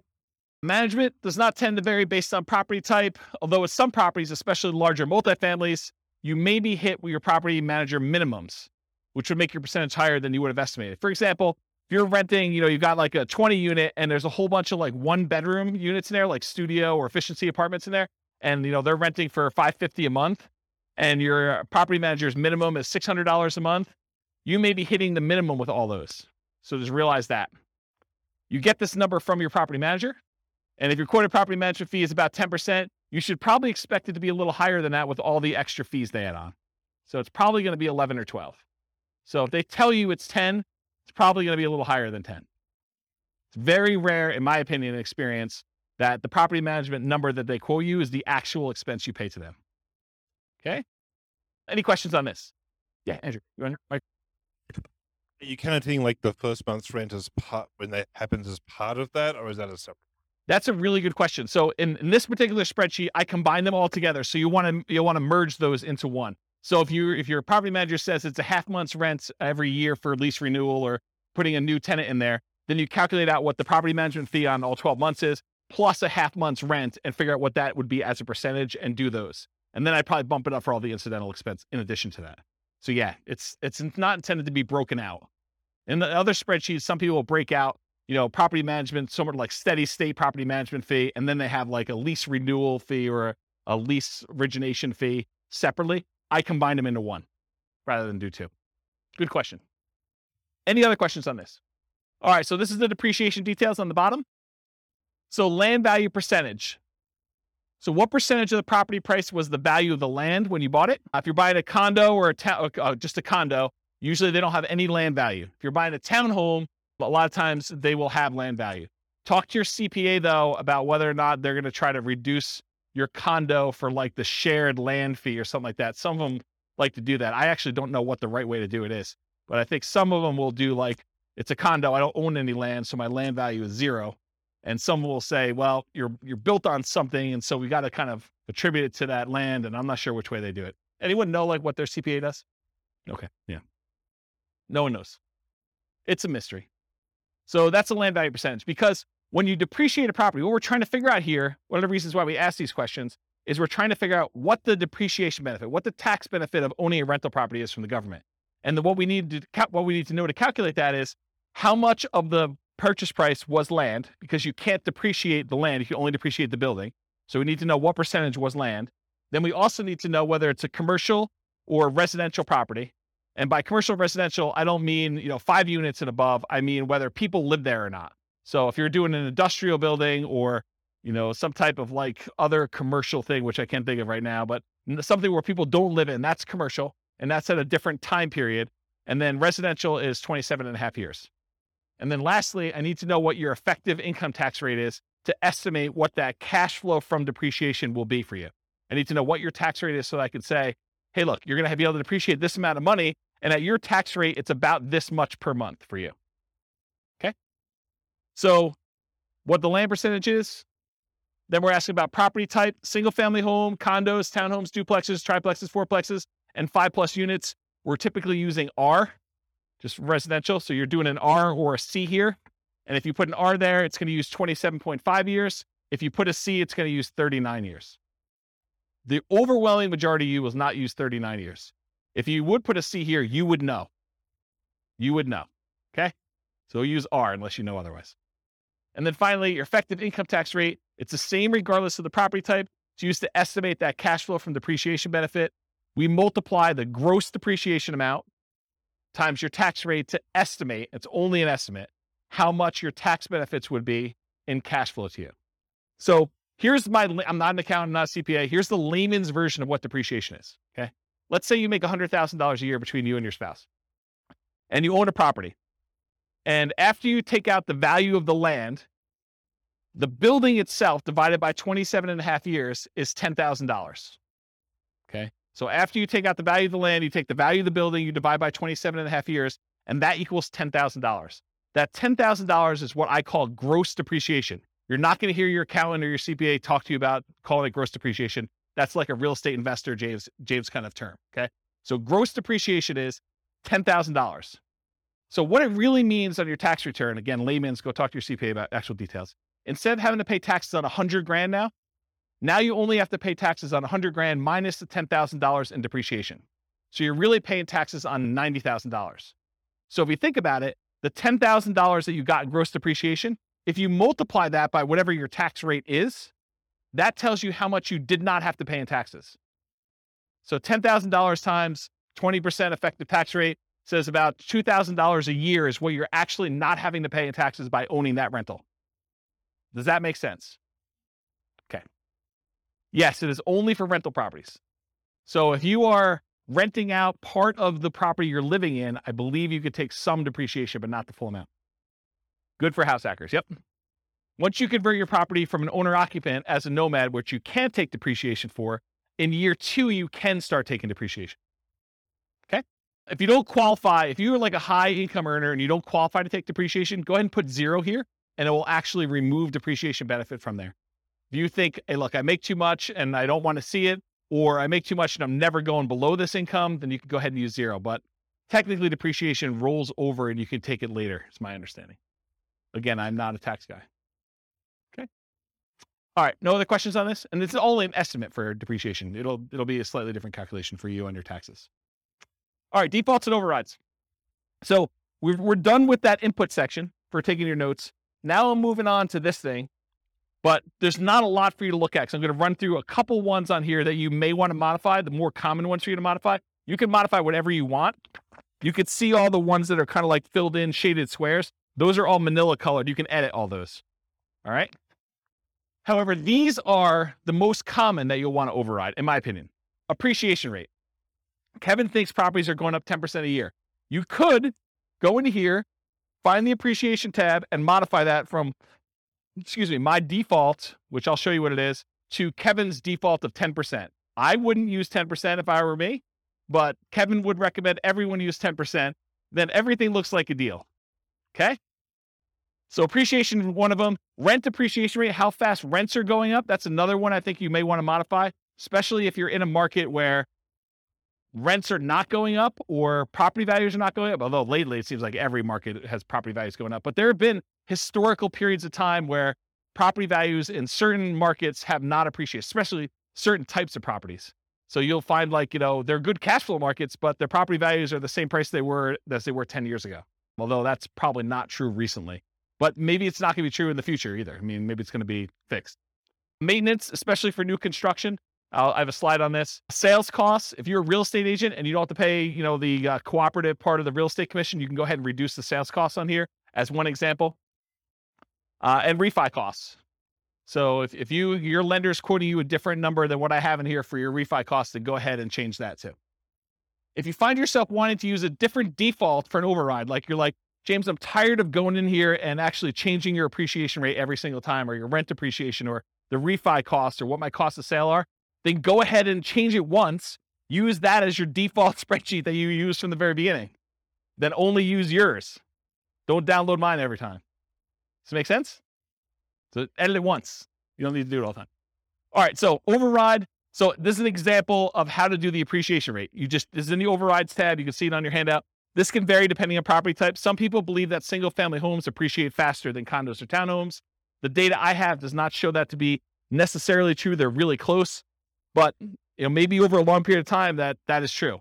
Although it doesn't make sense to me because then people would buy condos and townhomes because they would be undervalued. But I don't know. Who am I? And these numbers can change over time. I can see prices for apartments largely driven by cap rates changing at different rates than what we typically use for non-5+ units.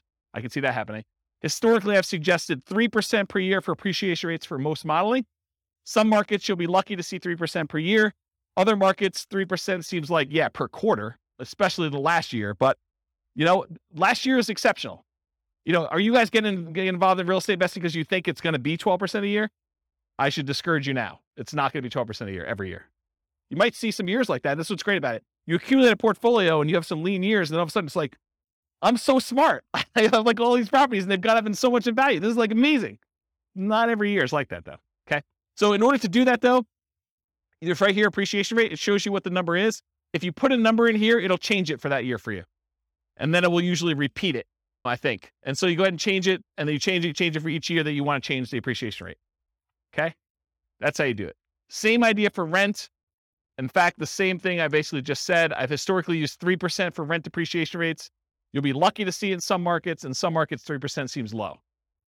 So you can go ahead and change the assumption though. Rent depreciation rate, it changes right here. You can't change it for year one because that's the number we're using from the homepage. So you put in the rent, it doesn't go up in year one, right? It starts in year two that it went up that amount. So you go ahead and do the appreciation rate there. And then it shows you what the monthly rent is. You can even override individual rents if you want to. Like everything is overrideable. Overrideable. I think that's a word. Okay, so that's another one you'll do. Maintenance. So I'll talk about the maintenance one. So you can adjust maintenance. If you're going to buy a property and you know it needs a lot of work, you can crank up your maintenance for the first few years while you're doing all the work. But another case that we see a lot is new construction, where you're buying a property and you know that because you have a home warranty from the builder and everything's brand new, that you're probably not going to see pretty high maintenance for the first few years. So you can artificially lower your maintenance numbers. Historically, I used to teach you put 2% in for year one, 4% for year two, 6% for year three, 8% for year four, and then you go up to the 10% per year. And that only works in our marketplace with our rents and kind of like how things work out. If you don't feel that's conservative, don't use it. Use 10% from the very beginning. That's more conservative to do that, or whatever number you believe is true for you. So you can override that. I'll mention one thing too. So you could either do, I'm going to set aside this chunk of money in rent-ready costs to deal with a property that needs a lot of repairs. Or you could say, I'm going to pay for these repairs out of cash flow and crank these numbers up until you think you'll be done, right? So you could say, I'm going to put aside $20,000 to do all these repairs on this property when I buy it in rent-ready costs. Or, hey, I'm going to do whatever this number is till I get to zero cash flow, essentially, and for the first X number of years until I paid for it from cash flow. Okay.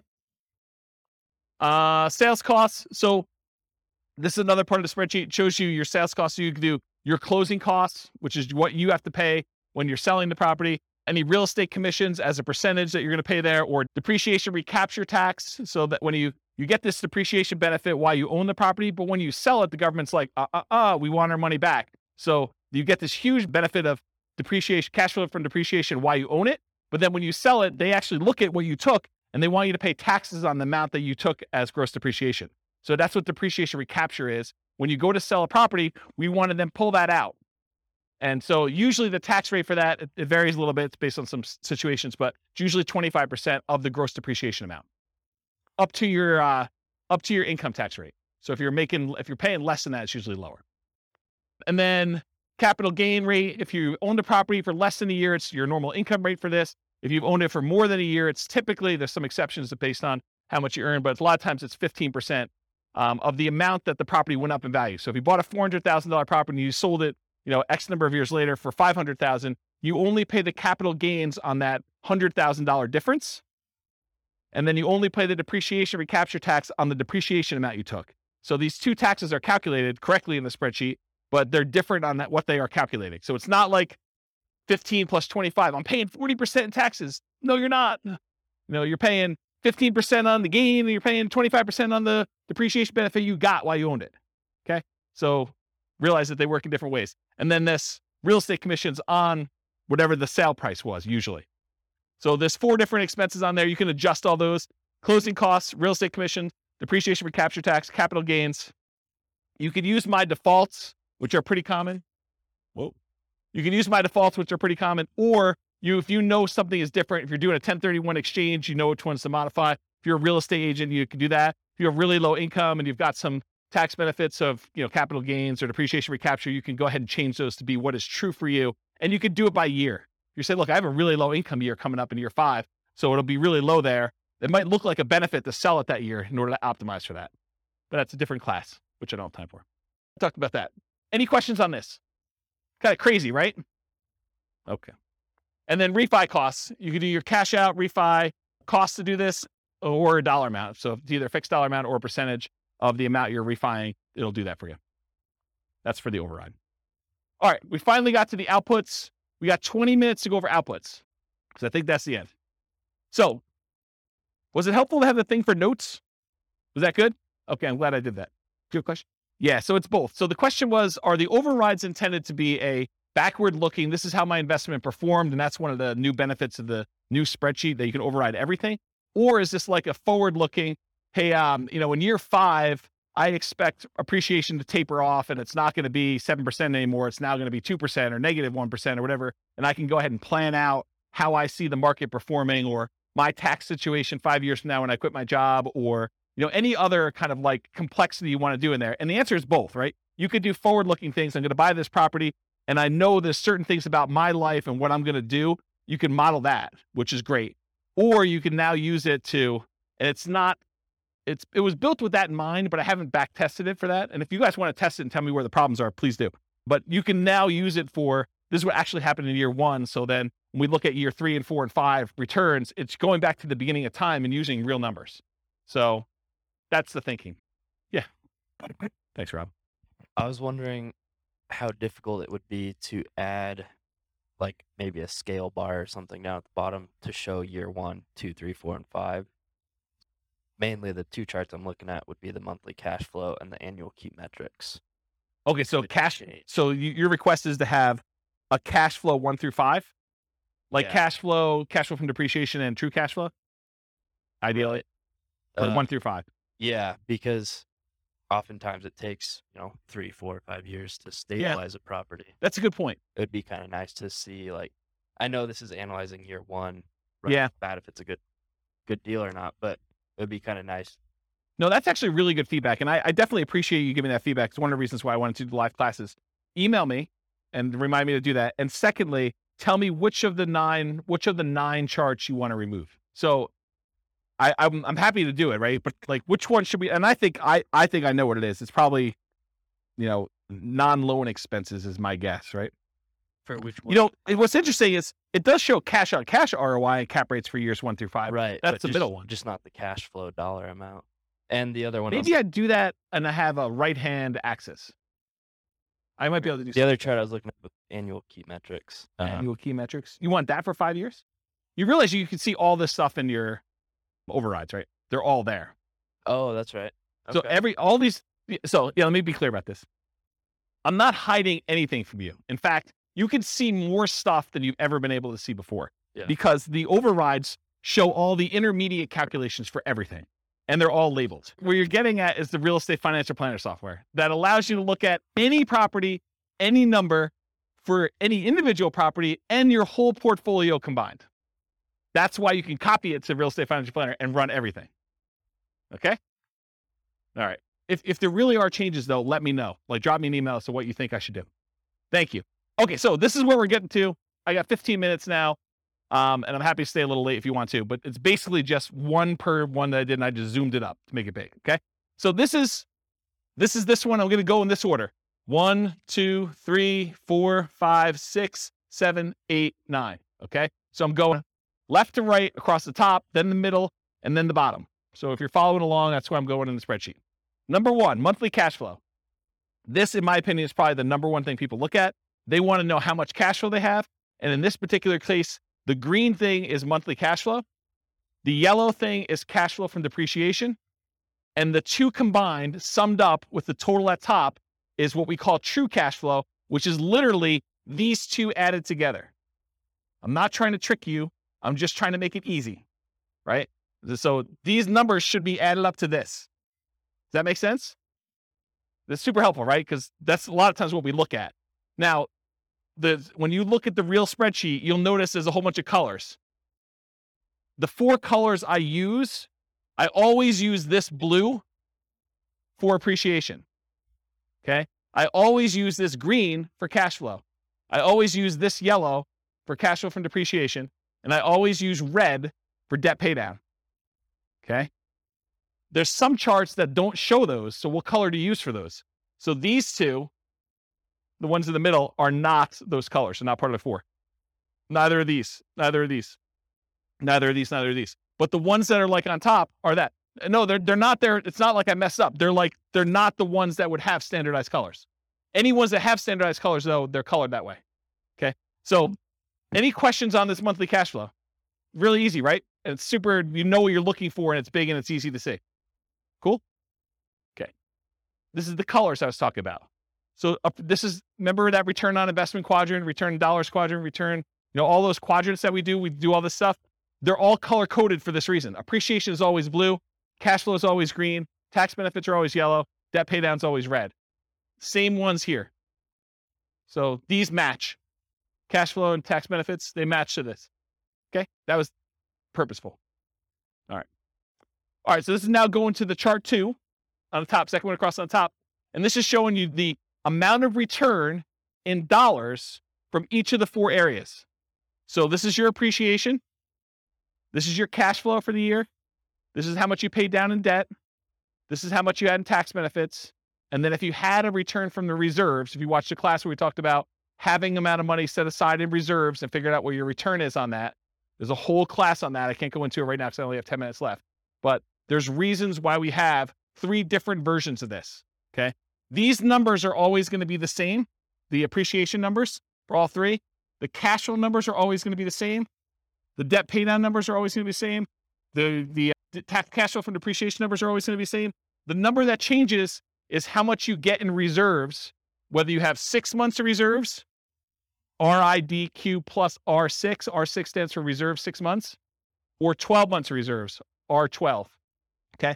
So it shows you the dollar amounts, and now the total is on top here. So the total amount of your return, if you're not doing reserves, if you're like saying, screw James, I don't believe in this reserve thing. I've got a credit card. I'll just do that. Bad idea. But if you're doing that, $21,445 is your total amount. The majority of it coming from appreciation. The next biggest one is your debt pay down, a little bit of cash flow, a little bit of tax benefits. Okay. So you could see that. Then you see how much you got. If you had 6 months of reserves, you're getting a return on that. And 12 months of reserves, if you're getting a return on that. Just shows you dollars. Does everyone understand what I just went through? Because it's going to make me explaining the next chart a lot easier if you understand this one. Everyone got it? Any questions? Yeah, Andrew. Where's Mike? So with the appreciation here, I'm noticing that if you spend $100,000 of rent-ready costs to do some renovation, and you increase the ARV by $100,000 as a result, you haven't really gained anything. You spent $100,000 to make $100,000. Yeah. Here in this particular chart, it shows the benefit of the $100,000 of the appreciation, but doesn't show the cost of that appreciation of $100K, because that's considered part of the total investment, not a cost. Yeah. So it's going to come up in the next chart, because then we're looking at return on initial investment. Yes. And you'll find out what the gain was on how much you put in. But because you're just looking at sheer dollars, I had to put a stake in the ground as to which way you do it, right? Because you could make arguments the other way if it was that. Yeah. That's what I'm trying to think about. And try to define year 1 to make it. Yes. And this is why this is probably not a good BRRRR spreadsheet, right? Because that sort of is a BRRRR related thing, right? Putting money in and getting a return on that appreciation in year 1, sort of thinking about it. And so I put the stake in the ground saying, this is the way I want to think about it, because in most cases, you're just looking at the sheer dollar amount that it appreciated rather than a BRRRR kind of forced appreciation number. Right. And I mean, the return, if you sell that chart, has it all because it has the invested money baked in. So that's all good. But it's here it feels like it's correct, but needs to be interpreted with the knowledge that it has that. And I think there's a whole bunch of things that come up like that. It's not just that one thing, right? There's certain things like you're putting in numbers, unless you understand why you're putting in numbers and what's going on, you could misinterpret what's happening. And I think that's true of a lot of tools. It's using tools, you need to understand your tools as an expert. This is your kind of skill set as an investor to do this. Right. So yeah, I agree. It'll come out in the next slide. Any questions on this before I go to the next slide though? If you don't understand this, you're going to be confused. Any questions? This is what this is. This is if you're getting a return on your reserves. So you put 6 months in reserves in some type of low bearing account. And this one, you're putting 12 months reserves, but you're willing to be a little bit more risky with it and get a higher return on it. Okay. All right. Next slide. This is the same chart presented a slightly different way, but now we're not talking about dollars. We're talking about how much you earned in dollars divided by how much you invested in order to get that return. So now we're saying you didn't have $13,200 in return. You now had 11.49%. That's that 13,200 divided by whatever you invested in order to get the deal. So this now shows you had 11.49% return on that initial investment in year one in appreciation. Okay. Then what's your return from cash flow? You got 0.57% return. It's the cash flow dollar, $656 divided by how much you had to invest to get the deal in year one. Then 4.24% is your return from debt paydown, and 2.37% is your return from cash flow from depreciation. Okay. Then there's a total on top. If you downloaded the old spreadsheet, there weren't totals up here. Now there are. You're welcome. Yes. But everyone has their own version of what a deal is based on what their situation is, what their investments that they can make are, what their market is. You know, there's a lot of factors that go into this and what your plan is, right? I think there's a lot of things. And so this is more of the 2 hour of like setting your, what did I call it? I think I called it like, what did I call it? Establishing your buying criteria. Yeah, there was a buying criteria class where I talked about all the different ways to measure returns and what yours are for setting up what makes a deal for you. Yes, they do go negative. Yeah. Andrew's going to check it because he's got the spreadsheet up, I think. Yeah. So these will go negative. They'll just show up down here and then your total will be lower. Okay. So it shows you though your return. And then when you have the ROIQ, which is return on investment quadrant, the 4 areas of return plus 6 months of reserves. That 6 months of reserves return is now this gray area. And this is our return on investment quadrant plus reserves for 12 months. This gray area up here is your 12 months of reserves, the return you're getting on that. And again, it's just showing you the total. So it shows if you're saying, screw James, this reserves thing is kind of for jokes. You know, I'm getting 18.67% return on my money from all these areas combined. But if I actually think about it in terms of I need to have 6 months of reserves in order to be prudently investing in real estate, because what happens if you have vacancy? What happens if you have repairs? Or what happens if you have other stuff like that? Then this says, hey, look, my overall return is really 16.57 if I have 6 months of reserve somewhere, including getting a little bit of money on that reserve that I'm storing somewhere. And then this one says, I got 12 months of reserves and I'm getting a little bit more money because I've got a larger return on that 12 months of reserves that I have. And so it shows you the return there. So this is sort of like your return with the drag from having reserves returns.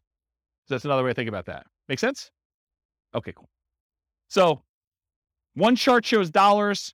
The next one shows your return on investment for year one. If you want to see how these ROIQ numbers look for other years, that's at the top of page 2 of your handout.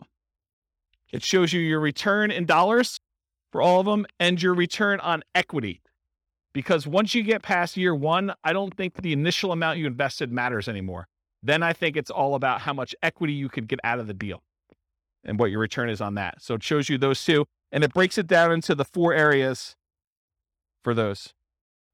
Cool? All right. So now we're down mid-row all the way to the left. This is the returns if you sold the property. And I have 3 different returns. I have your annualized return. You basically take the amount of money you made divided by the amount of money you made as a percentage return, and you divide it by the number of years. That's what annualized is. It's really simple. So it shows you if you sold it right away, you'd lose money because your real estate costs to get out of the deal exceeded what you made, which you didn't make anything. But then as years go by, year 2, year 3, you start getting to the point where you're going to make a little bit of money using the assumptions we had. And then the further you go out, the higher this is. And this is the just really simple return you earn divided by the number of years. That's what annualized return is. The next one is compound return. That's the gray line, the bottomish one. And that shows you what return you had as if that was a yearly compounding return. I have to figure out what the formula is, but it's something with an exponent and stuff like that. Just realize that that's what it is. It's compounding. And then the last one is your internal rate of return. Internal rate of return takes into account when you have money going into the investment and when you have money coming out of the investment. And it does a return based on that. So that probably is, in my opinion, the best one to use of the 3 of them, internal rate of return. So it shows you what it is. And you basically look at the year and what the return is in that year, and that tells you what that return is per year. Okay, so this is like almost 10% per year return in this case. Any questions? And this one shows 20 years for you. So you can see 20 years worth of history. Okay, any questions on that one? All right. The next one shows you, some people like to look at cash on cash return on investment when they're evaluating their deals. Some people are all about cap rate. Cash on cash says, what's my cash flow divided by what I actually put into the deal? The cash I'm getting back divided by the amount of money I invested. Cash on cash return on investment. Cap rate says, what is the amount of money I would get if I did not have a mortgage on this property, but I had all my other expenses, property management, taxes, insurance, maintenance, all that other stuff. It says, what's the return if I bought this all cash? So it's net operating income divided by purchase price or value, depending on when you're calculating it. But cash on cash is the rate of return you're getting on the money you have invested in the deal. So if you want to do cash on cash, it's these green boxes and they're labeled. So in this case, year one, you get 0.57%, 1.14, 1.73, 2.34, 2.97. And then cap rate just shows you the numbers going all the way across. So if someone says to you, look, I'm buying a 5 cap property, that's cap rate, 5% capitalization rate. Okay? Any questions on that? Yeah. Microphone. Purchase price, not For the ARV, and not dependent on the closing costs and rent ready costs. Is that correct? Yeah, this is a weird one, right, Andrew? Because I mean, it depends on what you're saying. You can make an argument that it should be on ARV, right? Because that's really the value of the property. It's like your net operating income divided by the value of the property. That's how it's calculated in year 2 and 3 and 4 and 5.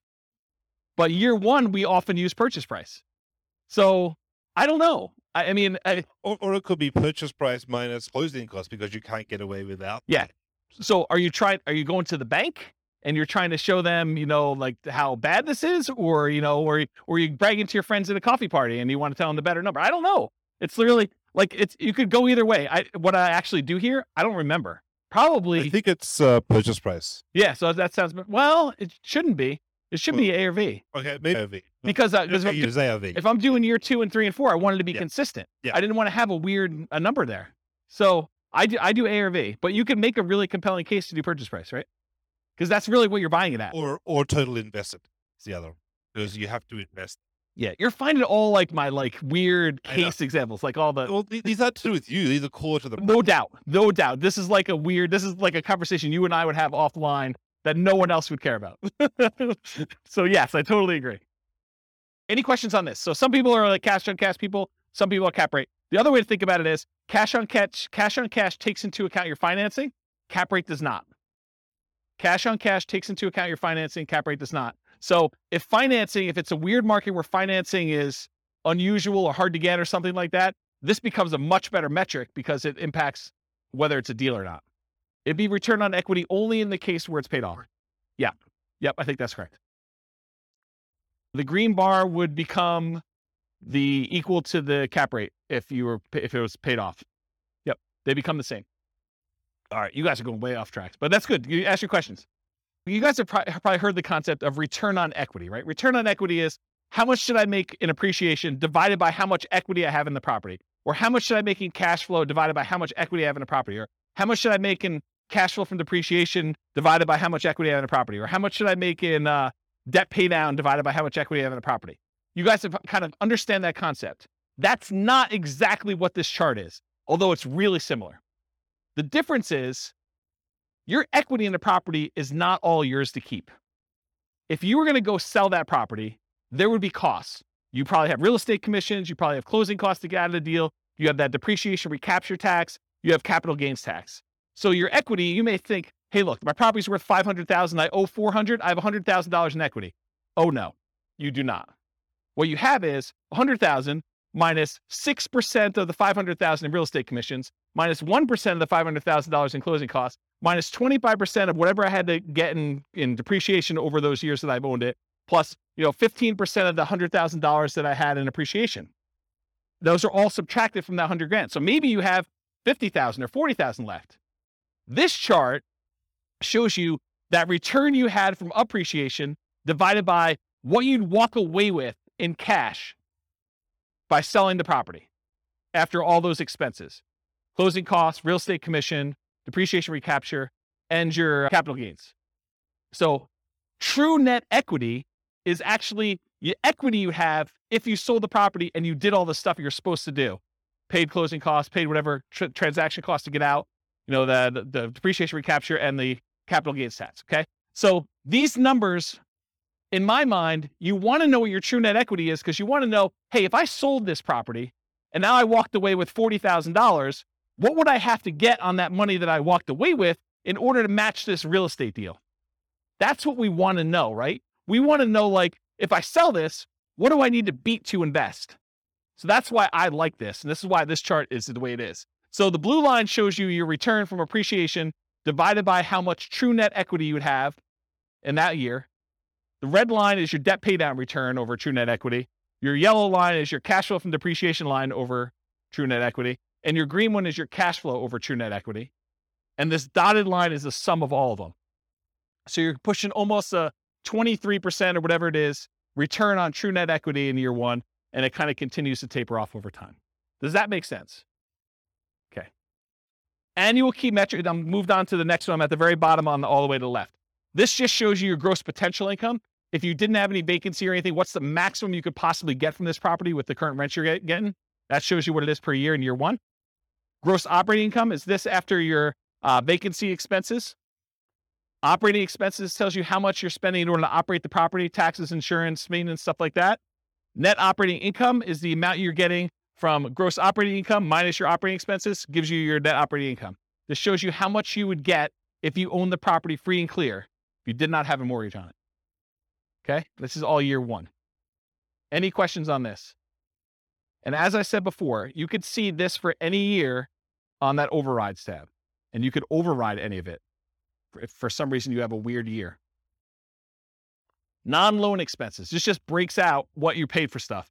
This is what your vacancy, which is not really a loan expense, but I put it in here because I wanted it to see it. Vacancy is the odd man out, but $1,000 in vacancy. This is how much you paid in property taxes. This is how much you paid in property insurance. This is how much you paid in HOA. If you had landlord paid utilities, that would be what's here. Your expenses 1 and 2. How much you paid in maintenance.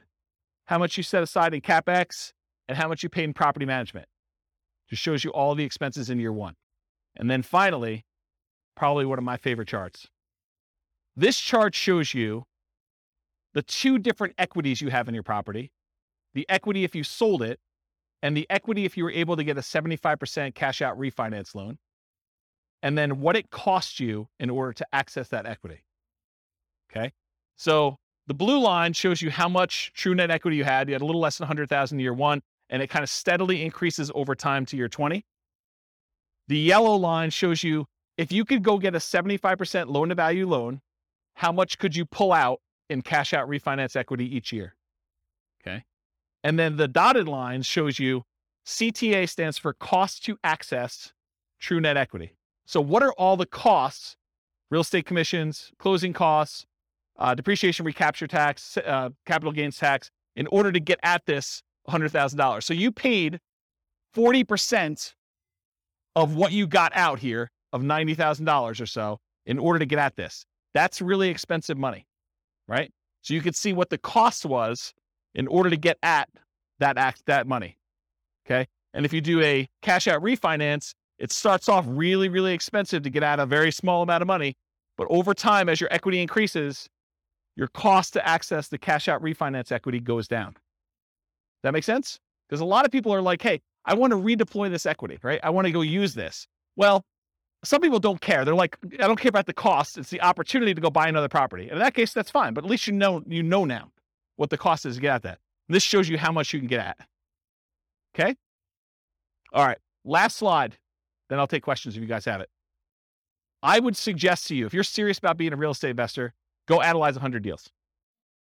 And one of the reasons why I want you to do this is, number one, I want you to be practiced so that when you actually have a deal you're serious about, you know like where stuff goes, where to get things, and you're pretty quick at doing it, and you have a feel for a lot of different stuff. And secondly, I want you to know what a deal is and what a deal is not in your marketplace. Because if you go analyze 100 deals, 90% of them are going to suck. They're just going to be like, yeah, it is a pass. But then you're going to be like, oh, these 10 look decent. And you're going to know what looks decent because you'll have analyzed 100 of them. Okay, so that's why I suggest you do that. then how many people are like overwhelmed? They're like, holy crap, James, you are like crazy. No one? Oh, okay, you got a couple people. Okay, yeah. So this is the challenge, right? Because not everyone builds spreadsheets like this in retirement for fun, right? Like this is like, oh, I'd like to make a new spreadsheet. I'm going to go build this crazy thing, and this is what pops out 2 days later. And I understand that. And unless you have done this a whole bunch of times, you're like, cash flow from depreciation, true net equity. What are you even freaking talking about? It's like foreign language to a lot of folks, and you'll get better at it over time if you keep coming to class, which is what you want to do. But if you're overwhelmed and you're about to go buy a deal or you're trying to do this, get help. Don't like try to struggle through it and think, oh, I think I got this. And then you kind of half-ass it and you end up with a really bad deal or really struggle with something. You can ask your real estate agent to say, look, I'm doing this deal analysis, help me walk through this together. They may use my spreadsheet. They may use one of their own. It's up to you and up to them, but go ahead and ask them, or, go find a CPA or an accountant who understands this stuff and can help walk you through your numbers. It would help if you did the 100 deals first. That way, when you go to them, you know enough to see when they're BSing you. Not talking about CPAs or accountants specifically, but in general, if you go to someone, you ask for advice and you don't know that they don't know what they're doing either. It helps if you kind of know, right? So definitely go get some advice if you need to from accountant CPA. Or if you can't get your real estate agent or your accountant or CPA to do this and you absolutely need help, you can purchase support. You can say, look, I'll pay James for 30 minutes to go over a deal with me. And you could, or someone else. It may not be me, but because I may not want to do it forever. But basically, you can go do that if you really, really want to. Steve's laughing because he knows. He's like, yeah, James is going to do this once. He's going to like, screw this. I'm not doing that anymore. I appreciate that. Yeah, I appreciate that. It's a very nice compliment. I'll have to give Steve his $20 later. So in my opinion, it's better to pay a little bit of money and avoid buying a really bad deal than to buy a bad deal because you were unwilling or, your pride was too much to ask for help. I think it's just better to get help if you need it. All right. That's all I got. Any questions about anything before we go? Was that helpful for you guys? Was there any lingering things you're like, oh man, James, I thought I was coming to learn about this and you didn't even talk about it. Anything like that going on? Yeah. You want to do the mic? Just to make sure. I think you have this, but is there a list of like all the different equation breakdown somewhere? They're all visible in the spreadsheet, right? Like you can mouse over and see them. Yeah. And one of where it's appropriate, I use named variables when I build my spreadsheets. But what the challenge is when you start going 40 years out, I'm not naming appreciation year 1. It's whatever the letter is. So it's all in there. You can go like mouse over it and it'll show you in the field. Andrew can double check me, but I'm pretty sure you can see those, right? If you mouse over like a computed field, it'll show you what the formula is on top. Yeah. So there's a good book out there. I think it's like, 103 investor metrics every real estate investor should know or something like that. There's a book on Amazon you could buy and it walks you through the calculations for how to do all of them. So that's probably a good book if you haven't ever seen those and you need that. I don't remember what the title is, but it's something like that. 52 metrics some real estate investors need to know, or look on Amazon. I was just wondering where we go to start the 100 deals. MLS. Just start going through MLS. If you're doing stuff locally, go pull them out of the MLS, or you're doing stuff remotely, pull them out of their MLS. But yeah, don't overcomplicate this. Just go pull up deals. It doesn't even matter if it's a good deal, because you're going to start finding out what's normal, and then you'll start saying, "Hey, look, I'm tired of analyzing the same crappy deal. Let me start discerning and getting better." Anything you do in life that you practice multiple times and you do repeatedly, you just naturally start getting a feel for it, and you get better at it, and you start understanding how things work out. And it may take more than 100, or you may be done at 15. It's probably going to be closer to 100 though. And I can't tell you how many deals I've analyzed at this point. It's a lot. It's a lot of deals. And eventually you start coming up with rules of thumb where you're analyzing a deal and you're like, oh, this is just like this property that so-and-so bought or I bought, except it's $10,000 more or $50 less in rent or $100 more in rent. And so you start getting to the point where you're like, that was a really good deal. It was like $200 a month cash flow. So if it's $50 more in rent, that's going to be like $250 in cash flow. So I know that's going to be a good deal. And you start getting references that you can use and shortcuts, but you don't get that unless you've done 100 and probably more than 100 to kind of get to that point. But that's where you're aiming for. So you said there's a class though that says like criteria that you would consider. Do you remember the title of that class? Was it Establishing Your Buying Criteria? Yeah. So there's a 2-hour class on that. And honestly, I don't give you an answer. I don't tell you. It's on the website, Establishing Your Buying Criteria. So the challenge you're going to have with that class is I don't say to you, 10% cash on cash, you want to buy those, right? What I talk to you about is these are the different kind of metrics you can use to establish whether this is a deal for you or not. And it's up for you to decide what that is. And honestly, if I gave you numbers today, they may be very different than what they are 6 months from now. And I know they're different than what they were 6 months ago. Like I did a class right before I went on sabbatical and I was going to retire, and it was called, Is Nomad Dead? Because the question I got from people was, hey, James, in your Nomad book, you're talking about $270,000 properties. And the properties I'm buying now are $400,000, and the rent to price ratios are very different than what they were. So is Nomad work anymore? Should I even bother with this crap? And what we determined was, look, if you ran Nomad from where we were then, which is probably even different than it is now, but if we ran it from where we were then, I showed you what the returns would be with just really modest kind of like returns. And I said, can you beat this return somewhere else? Do you have another investment that you can make or another investing strategy? Maybe it's not even real estate, maybe it's stocks or maybe it's something else, but do you have another thing that you can do where you can beat these types of returns? And if you do that. I'm not, don't do the Nomad one if it doesn't make sense. But I think for a lot of folks, Nomad crushes everything. Like you just look at it, you're like, even with conservative numbers and even with markets going down for a couple of years or things like that, I don't have something that I could use to beat it. Wasn't that sort of the gist of that class? Like, I'm not trying to tell you to do Nomad. I'm just saying, look, this is what Nomad looked like back then. This is what it looks like now. Can you do better? Can you do worse? I don't know. You decide. So I can't give you a number. I can't tell you, you need to make $100 a door, or you need to make $500 a door, or you need to make 5% cash on cash, or you need to do this. Partially because I could tell you need to make 5% cash on cash, but that may be for putting 25% down. And maybe it's not even buying in our local market. And then you're like, well, I can't find any things where I can get 5% cash on cash because I'm doing Nomad and I'm putting 5% down. So nothing's got 5% cash on cash. It's all negative. Or I'm doing a VA loan with nothing down for my first deal. And there's no way I can get numbers like that for that particular deal. And in another market, someone could be listening to this recording and being like, man, you guys aren't able to get positive cash flow. I'm trying to determine whether I'm buying a $600 a month positive cash flow deal or the $450 one that's in a slightly better area. And so it's a totally different thing. Or maybe you're doing short-term rentals or something like that, where it's like, yeah, 5%, like try 50% cash on cash return in the year. Like they're totally different numbers. Or maybe I'm doing Burr and I'm really trying to not have money in the deal at all, but my cash flow I don't care about because I can wait a long time for cash flow to improve when I don't have anything in the deal. There's all different criteria, and it's really you that needs to decide that, not me. I can't come in here and tell you do this, and it'll be out of date, 3 months from now. Especially if the market softens or the market gets, hard to imagine it getting crazier than it is, but the thing goes both ways. And a lot of people who come to these classes and they're relatively new, they haven't seen the down market yet. And so you don't know what you don't know. And I'm sure I'll talk about that in future classes, but I've lived through some pretty rough markets.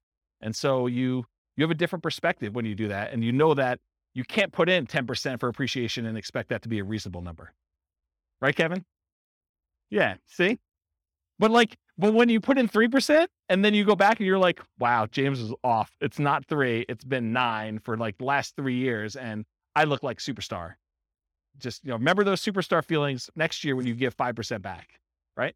Because it still is awesome, but it's still not, where it is. Even if it didn't go up in value at all and all you did was pay it off over 30 years, the numbers look awesome. So, paying it off. Totally. Yeah, that's exactly it. I mean, just imagine, you put up 5% now, let's say it's a $500,000 property, which is about where we are now. You put up $25,000 in order to buy a property. And when you're ready to retire, it's a $500,000 asset. Where else can you put up $25,000 and have it be $500,000 in 30 years? That's like a 10.51% compounding yearly rate of return. Yes, totally. And this is what I'm saying. I'm trying to really simplify the math down and make it so it's hard to not do this. But my point is, and I'm going really over time, there's a phenomenon in the more traditional stock market investing world. It's a special time in your life when the amount of money that you're investing each year is produced by the amount you have invested. So you're putting away, let's say $10,000 a year, and you get to the point where you have $100,000 invested. And then that year you have $100,000 invested and that produced $10,000 return for you. And you're putting in $10,000 a year. It's this like magical inflection point where your investments are doing as much work for you as you are personally doing yourself with active activity, like you're doing stuff. And so it's this really weird, magical thing that happens. And for stock market investors, because the returns are what they are and all these other factors that go into that, you're not having, a big asset thing, that usually takes some time to get to that point. What's crazy is that with Nomad, a lot of times that happens in year one, where you put up a certain amount of money, especially if you're putting these really low down payments, like 0% or 3% down, and you have a crazy appreciation year of 6 or 7 or 9% or whatever it is. You could get to the point where the investment you have is doubling what you put into your deal in that first year. And if not in the first year, in the first few years, which is just crazy to think about. And then to think, okay, I bought that one investment. Now I'm going to buy an additional one, a second one in year 2 by doing Nomad. That's just awesome, because now you've got 2 contributing toward that thing, which is just crazy, crazy good. I don't know. I'm off on a tangent. Any other questions? Well, thank you all for coming. I appreciate it. We'll stick around for a few minutes. I'm going to stop the recording. Thanks all for coming. I will talk to you all soon.